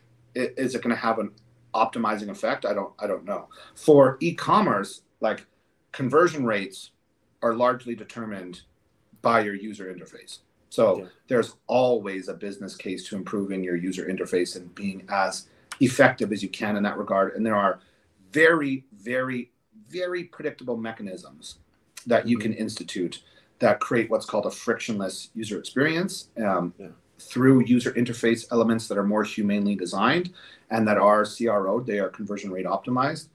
But for something like a blog content, I don't know that you have I just don't know that there's a pressing economic incentive to make it look pretty. If your KPIs are performing the way that you would expect them to, then I wouldn't pay the extra money. Yeah, and that's what I was also thinking. Like, because part of it is just the way my brain is wired. Just from when I first got into the space, working with Mike at PricePilot was, hey, we have so many paragraphs, and then we have an image on the right. Then we go down, we have maybe a blank wall text, and then some text, and then an image on the left. To where that way it kind of keeps the user's eyes going, and maybe that keeps them more engaged. But the more I've started to kind of look at it, I think a lot of those kind of things are just, you look at with some of, like, you go to like Mass Research or Stronger by Science. It's not all these fancy things on the sides. It's just text, picture, and like it's more of like almost like an article where you just read it straight down. Sure. And I think I'm just getting too in my head about that stuff, and why it just write the content. Nobody else cares about any of the other shit. Do you read any Substack blogs, like blogs on Substack? Yeah, and I've started to try and just build out a newsletter that way, and that's basically all the way Substack is. Exactly. It's just exactly. It's not aesthetically optimized whatsoever. It's just a wall of text. Yeah. I think for things like blogs, blogs and podcasts are one of the last remaining vestiges where I think quality of content is still the determinative factor. You can pull every remarketing, retargeting mechanism you want, but I still think that they are fundamentally meritorious. Now, the problem is that merit is a heavily individuated and segmented phenomenon where I think that it's about connection with an audience rather than some sort of objectival metric that you could say this content is better than others. On a content basis, I think you measure the efficacy or quality of content based precisely on the degree to which it connects with the specific audience with which you intend to connect. That to me is how you measure quality content. Yeah. But even within that more reductive configuration or consideration of quality, I love blogs and I love podcasts because I think it's, as I said, the last vestiges where it's not algorithmically determined, regardless of how much the attentional algorithms try to sort of authoritatively dictate what's read and what's not read. These are the last vestiges of like a meritorious content. And I think it's great because it's not determined on how pretty your blog is.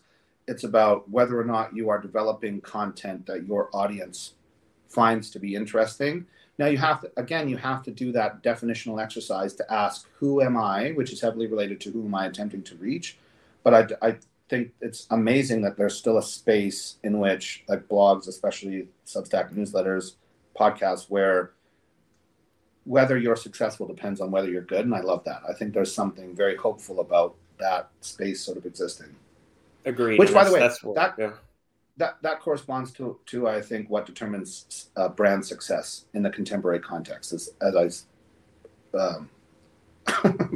gave the most obnoxiously ruminative and like dissertative answer ever to your question, but I think that is what determines success. If I was just speaking the King's English, it would be, if you want to be successful as a brand, find an audience and connect with it. And that's how you're going to be successful. Yeah, be authentic to yourself, and I think that'll attract the people that like attracts like to a certain extent. By the way, even this, that is just like my natural, as you know, is just my natural way of speaking. But I also refuse. This is going to offend probably most of the people who are watching this, because I think I talked about this on Ben from Price Pals podcast, where most CEOs might be psychopaths. So there's like a very right. There's a very like well-defined or articulated psychological profile for most of the people who engage in our space, for all the reasons that we talked about earlier, because there are not better articulated labor input mechanisms on an institutional educational basis. Yeah. Our space is naturally going to be populated by individuals with an entrepreneurial mindset. On a Big Five personality trait index, entrepreneurs tend to express for a fairly well-established range of openness to experience, conscientiousness, extroversion, low levels of neuroticism, right? They're on a dispositional and psychographic basis. This is why I think you see a fairly narrow range of ideologies being expressed in our industry, which probably, by the way, is the psychological or psychosocial explanation for why there's a fairly limited range of brands in our space. Anyway, so the reason why I say what I'm about to say is going to offend these people is I fucking hate Gary Vee. Like I would rather slam my penis in a drawer for all eternity like Sisyphus, like be condemned by the Greek gods to push a boulder up a hill and then have the boulder run over my penis, than listen to Gary Vee's content. It makes me want to jab my fucking eyeballs out with a lead pencil. I would rather kill myself with a rusty spoon, for just so many reasons. Almost everything he says is demonstrably false. Like almost everything he says is demonstrably false, and he is he is an exemplar of this. What I think is a very psychologically destructive tendency to deify individuals because of their business success. So, like when I was business partners with Doug, I used to talk about this a lot. If X business is successful, people will say we're geniuses for coming up with this brand concept. And if it's unsuccessful, they'll say we're morons. But there's so much stochasticity or randomness in terms of brand or business success that has always seemed to me a very bizarre and like retroactive or recursive way to determine intelligence, right? Mm-hmm. Yeah. And so when people lionize people like Gary Vee, I just think, oh my God, like, for the average individual, you are much better taking your data from research scientists who have looked at businesses in the aggregate and looked at predictable features of what constitutes success and then instituting these business practices, rather than, man, you're fucking so young, man. Like, you're only 37. You're only like, I would love to have one leg, man. Like, oh my God, it makes me want to just smash my face up against a fucking window repeatedly. Now I'm so flushed. I don't remember where I was going with this because I hate Gary Vee that much.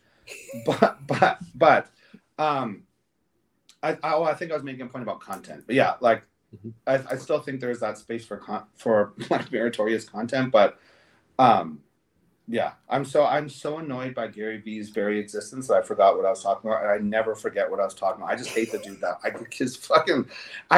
just can't stand how people like. If you're getting in a discussion with someone, they'll pull out Gary Vee as evidence. And I just think, oh my dear God, what has happened to us that this is who we're looking at as like a thought leader? And this is pissing off at least 70% of the people that are listening to this. They just think I'm a moron and now don't care about anything that I've said because they love Gary Vee. I echo those sentiments pretty much wholeheartedly. I don't think I've ever watched an entire Gary Vee thing just because it comes across so, I don't know, disingenuous, fake. I don't know what it is, but there's just something like kind of car salesman-y about him. Like, you have to be a content creator. You've got to be like, just because you put a video on the internet doesn't mean you're a content creator. Like, you put something out there. Is it worth? Is it valuable? Is it insightful? Is it a well-informed opinion? Yes. No. For like 95% of the shit out there. No, it's not. That was the catalyst, right? We were talking about what constitutes quality content, and I just went on a tangent about Gary Vee. Yeah, okay. That is. I've probably lost my train of thought in a discussion 3 times before in my life. Even if I go on these disquisitory or expository explanations, I'll always bring it back. But I find Gary Vee so distasteful that he ruined my train of thought. I think that if we were saying like, how do you define business success, or who should you look at with respect to starting a brand? I think one of the reasons that people are unsuccessful is they deify and then therefore reify the principles of people who happened to be successful. I never put my faith in single individuals. Single individuals are almost always wrong. I don't even put my faith in myself. As I said, I talked about finding this guy Herman Ponza's work, and I was initially heavily skeptical about it. I didn't believe it until I found that it was actually an emerging consensus in evolutionary anthropology and bioenergetics. But as I said, I'm willing to fundamentally change my paradigm. When you get attached to single individuals, you're almost never willing to do that. And I think that we have this, that's what we're talking about, the psychological constitution of our space and blah. Yeah. And people in our space, I think, overwhelmingly tend to do that. Oh, have you heard what Tony Robbins said, or Simon Sinek, or Gary Vee? And I just think, what? Like, there are volumes produced on systems theory and organizational ontology and management theory from people who have been studying the aggregate success or failure of businesses over decades.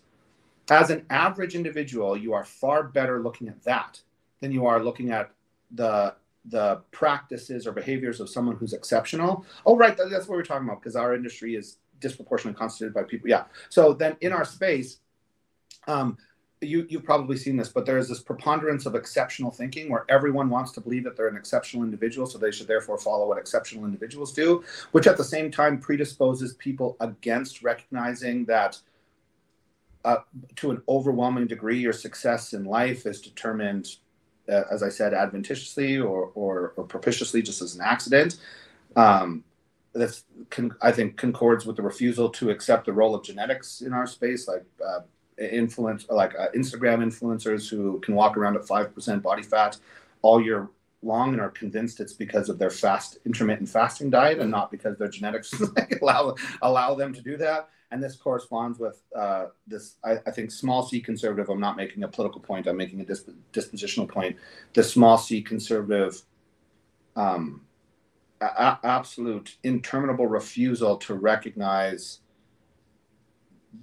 the socioeconomic context of success or failure. And then this predisposes people to eventually fail in business because they're just examining the wrong factors. They're not properly examining the factors that were determinative and then also extraneous to their success. They never properly examined how much of their success or failure, by the way, was just determined almost randomly or by factors beyond their control. So yeah, I think that is also a strong factor in determining success. I think saying that I wanted to be Sisyphus with a boulder rolling over my penis is what caused me to lose my train of thought, because it's so accurate to how much I would rather do that than listen to has that ever happened to you when you're like arguing with someone and they send you a piece of Gary Vee content, or you can just tell that their whole ideology is determined by, and I just think this is the most psychologically destructive tendency. Or people will tell me, well, I do this because Steve Jobs did this. I don't fucking care what Steve Jobs did. Like Steve Jobs was so transcendently intelligent that his behavior doesn't apply to me. Elon Musk's behavior doesn't apply to me. I don't give a fuck that Steve Jobs wore one black turtleneck every day. Are you Steve Jobs? His IQ is probably 180. You're hovering at best around 106. Like there was no lifeguards in your family's gene pool. So why do you care what Steve Jobs did? It's like his behavioral eccentricities, or the behavioral eccentricities of like a Howard Hughes or Elon Musk, are not causative for their success. They are side effects of a mind consumed by its own brilliance. You should not deify these people, nor should you attempt to exemplify their characteristics. Interpersonally, they're often terrible fucking people. They're awful managers. And it's but for the fact that they are transcendently brilliant, like once in a generation innovative thinkers that people are willing to put up with their horrendous micromanagement, their capricious, arbitrary, and tyrannical behavior. But this all actually ties into the same thing, like with respect to the attentional economy and social media, is that we don't want to have nuanced discussions about the factors involved in success. We just want to look at exceptional individuals, like it's called the great man theory of history, and go, oh, this person does this. So because Gary Vee was successful, I am going to listen to everything he says and embody his characteristics. But my mind always goes, is there any evidentiary base for anything that he's just said? Like, is anything that he's just said, can it be grasped and verified in any meaningful way? No. Okay, well then I don't give a fuck. Why would I care? Like, why would I care? Am I Gary Vee? Did I inherit a $5 million wine business from my father? No. Am I starting a business from scratch with $20,000 from my pocket? Yes. Okay. So then let me read some books that aggregate research, or collate, I should say, collate research on the aggregate experience of people who are similarly positioned with me on a socio-demographic and a socioeconomic basis, see what the historical patterns for success and failure are, and then see how I can modify those historical patterns to my specific historical situation. Not go, oh, well, Simon Sinek is butchering this pop psychology study that has repeatedly been debunked as part of the broader replication crisis in the behavioral sciences. And because Simon Sinek did it, I'll do it. That whole tendency is like so antithetical to my personality. It makes me want to like light my devices on fire when people share that content with me. I just think, oh my God, man, if you're, please tell me that you're not letting this guide your behavior. But the crazy thing is that it does. Many, extraordinary, like a shocking amount of people, highly successful people, by the way, because it's confirming their own inherent biases about what constitutes success, consume this content and then allow it to guide their behavior. And I always just think, why don't you test the null hypothesis? Why don't you ask what could have been had you done something different, and then let that be your guiding light? So, okay, your company made 40 million. What if you did this differently and it could have made 100 million? Would you not rather have 100 million rather, right? Like, right. Yeah. But yeah, just, you can put that as the headline quote for this podcast, that I would rather be Sisyphus allowing a boulder to run over my penis repeatedly for all eternity than take Gary Vee's advice.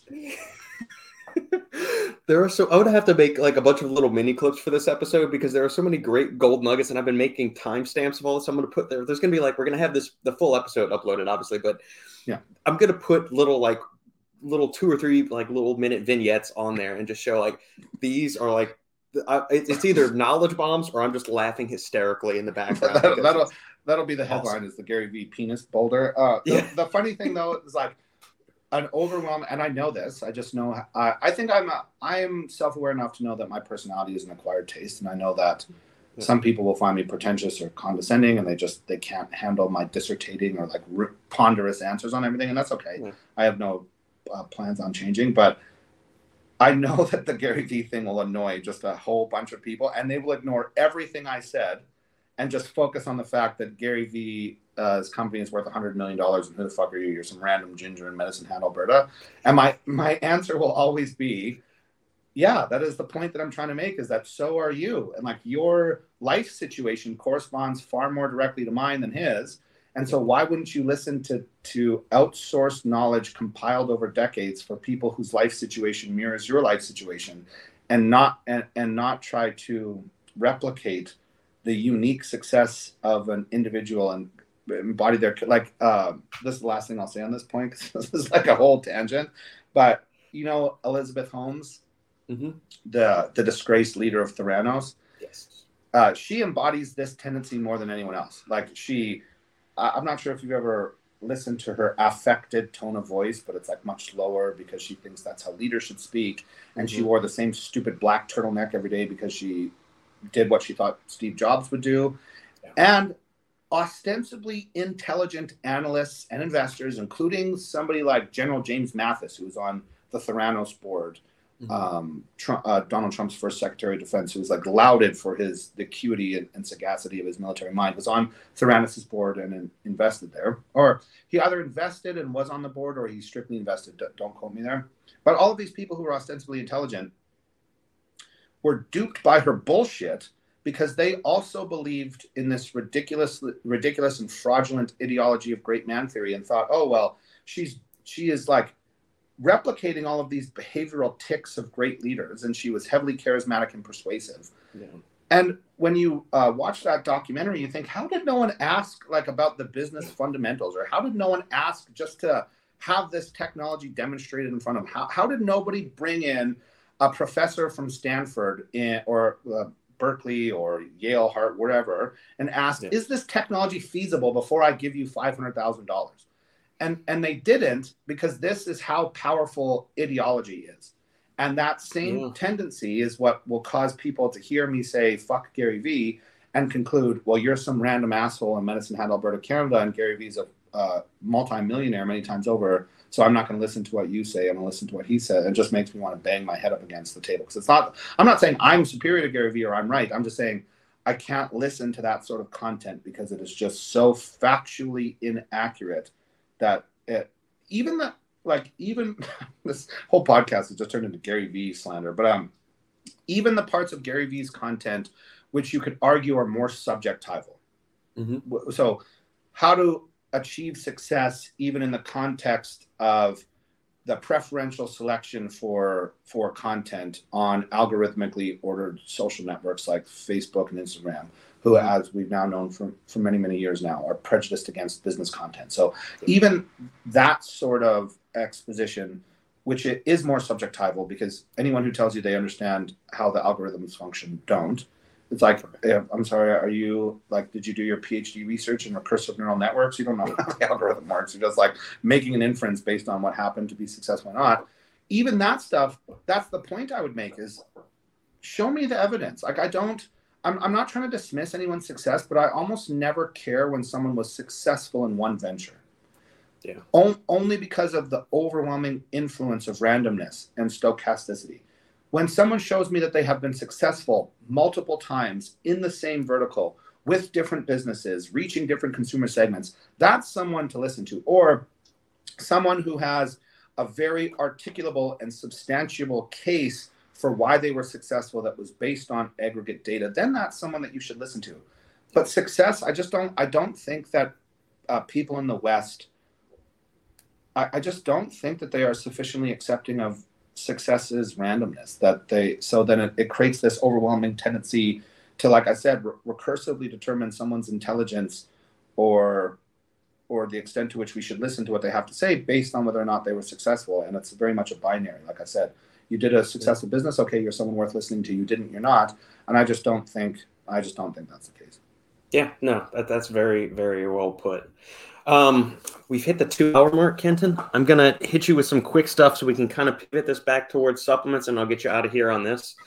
You're like, I don't want to be sued by Gary Vee's team, so let's get off the Gary Vee Boulder penis slander. Bring it. Let's go. I mean, if he wants to go after some little nerd in the supplement space, man. That would be great for our careers. I would love it. It'd be great publicity.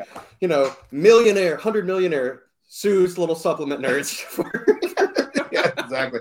Yeah, exactly. Over the Sisyphusian analogy of having a boulder run over my penis for all eternity. Phallic destruction by boulder. That's part of the Gary Vee lawsuit. Yeah. That's what you should title the podcast: Phallic destruction by boulder for all eternity. Daily supplement regimen. What does that look like? Well, first I push a boulder up a hill, and then I listen to Gary Vee, and then as it crushes my penis, I take a lot of supplements that are shown to facilitate wound healing. No, CoQ10, hawthorn berry, berberine, spirulina, and just like a powdered form, and that's it right now. How much hawthorn and how much spirulina? I think I do 500 milligrams 3 times daily for hawthorn, and I'd have to check. I just have like a random generic spirulina. I can't remember the dosage. I think a gram. Yeah, I've got like a tub of the NutriCost spirulina here, the blue lid and everything. I take. So you're doing like a powder? Yeah, just the powder. So I put like a teaspoon in there, and it ends up being like 3-4 grams, depending on how heaping the scoop is, and just throw it in there. Pre-workouts, do you use them much? Are you a highly caffeinated individual or not so much? I honestly go through phases. So this, what I'm about to say is going to shock you. So hold on to your fucking hat. I have ADHD. And so like many people with ADHD, I am an insomniac. I've always had a very troubled and tenuous relationship with sleep. So there are periods of my life where I have somehow, consumed up to 4 energy drinks a day and slept fine. So when I was involved with America Energy, I was almost 800 milligrams of caffeine a day, and I could fall asleep fine and feel like what I had restorative sleep. Right now, I drink my trusty, what is this called? Ultra Fiesta flavor of Monster Energy. I'll usually drink one of those a day, and I take modafinil daily. I'm not sure. Yeah, I would. By the way, I tried to tried to sneak a Danafil into a supplement one time, but the manufacturer wouldn't let me. I had a very esoteric argument for why it was a dietary supplement under DSHEA, but they didn't accept it. Anyway, so modafinil is often prescribed off-label to adults with ADHD, specifically because I'm very sensitive to the amphetamine backbone therapies for ADHD, like Ritalin and dexedrine. Yeah, they have catastrophic effects for my sleep. So, yeah, at maximum, right now I'll take my modafinil, which is prescribed by my doctor, and then one Monster Energy drink, or sometimes no Monster Energy at all. But yeah, I don't do any stimulant-based pre-workouts, only because what I try to do is practically apply my theoretical principles. So once I learned about this bioenergetic problem that the body just adapts, I'm very quantitative in my approach to training. So I was talking to Ben from Price Pal about this actually the other day. Like, I have a weekly and daily periodized structure for both my diet and my training that correspond to one another. So I do like a weekly periodization in terms of my caloric intake, a weekly periodization with respect to my training, and then my training I use Charles Poliquin's daily undulating periodization approach. Yep. All of that to say that, especially because I've tracked every macro I've put in my body, I think my Fitness Pal is up to 1,400 days or something like that. It's very easy for me to experiment and then see what the changes are. I do regular body fat measurements, like volumetric body fat measurements, weight measurements, all that sort of stuff. So once I found out about the bioenergetic thing, I just stopped doing all cardio for a couple months because I wanted to see the change to my body composition. 0, by the way, which further entrenched that belief in me. And then I kind of did the same thing with all what I guess you could call sports nutrition supplementation. I just cut them out because I wanted to see if it had any effect whatsoever, and I hate to say this, but it didn't. Yeah.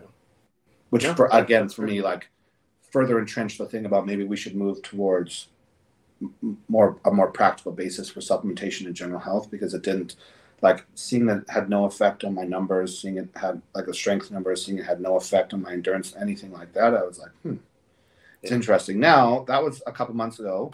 I have a plan to selectively reintroduce a number of bioactive compounds, and then I want to measure my rate of performance change. So ask me again in a couple months before I just dismiss that whole, because it could have been I had just taken them for too long and then adapted. Yeah. So we may need to think about, we may, as an industry, we may need to think about recommendations on truncated timelines, or think about supplementation less as a chronic phenomenon and as more as a cyclical phenomenon, where you're taking courses of supplements for 4 to 6 weeks in order to extract the immediate adaptive benefits before adaptive thermogenesis, for example, in the case of a thermogenic compound, obtains. But yeah, ask me again in a couple months and I'll tell you after I reintroduce them if it had any proliferative effect on my numbers. Okay. I'm going to hit you with some ingredients, just specific. You can say thumbs up, thumbs down, or we'll wait and see. Okay. NMN.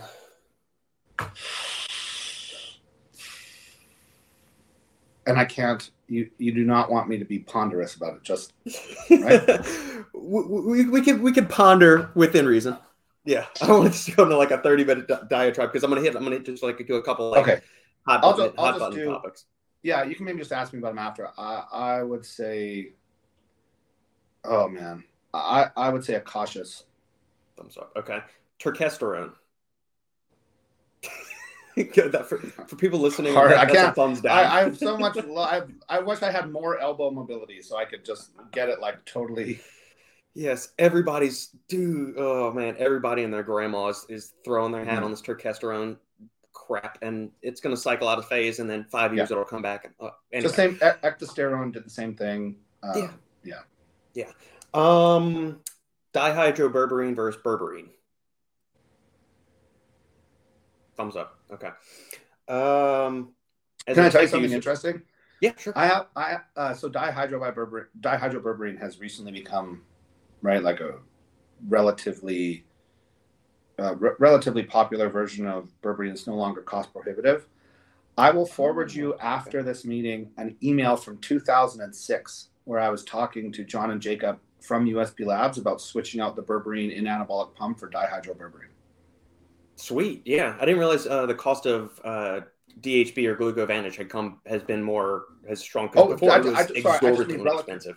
To 2006, like at 2006, because we investigated, it was just so like there was no standardized form of dihydroberberine. That's my point. Yeah. Sorry, I'm talking about over a 16-year time scale. I just mean way back in 2006, 2007, I showed them the first research paper done on dihydroberberine and said, hey, we should replace this. And so we engaged the researchers, and they're like, okay, it's like $5,000 per kilogram. Do it this way. It's not going to I have to custom produce it for you every time. That's what I mean. Is over 16 years, it's no longer cost prohibitive.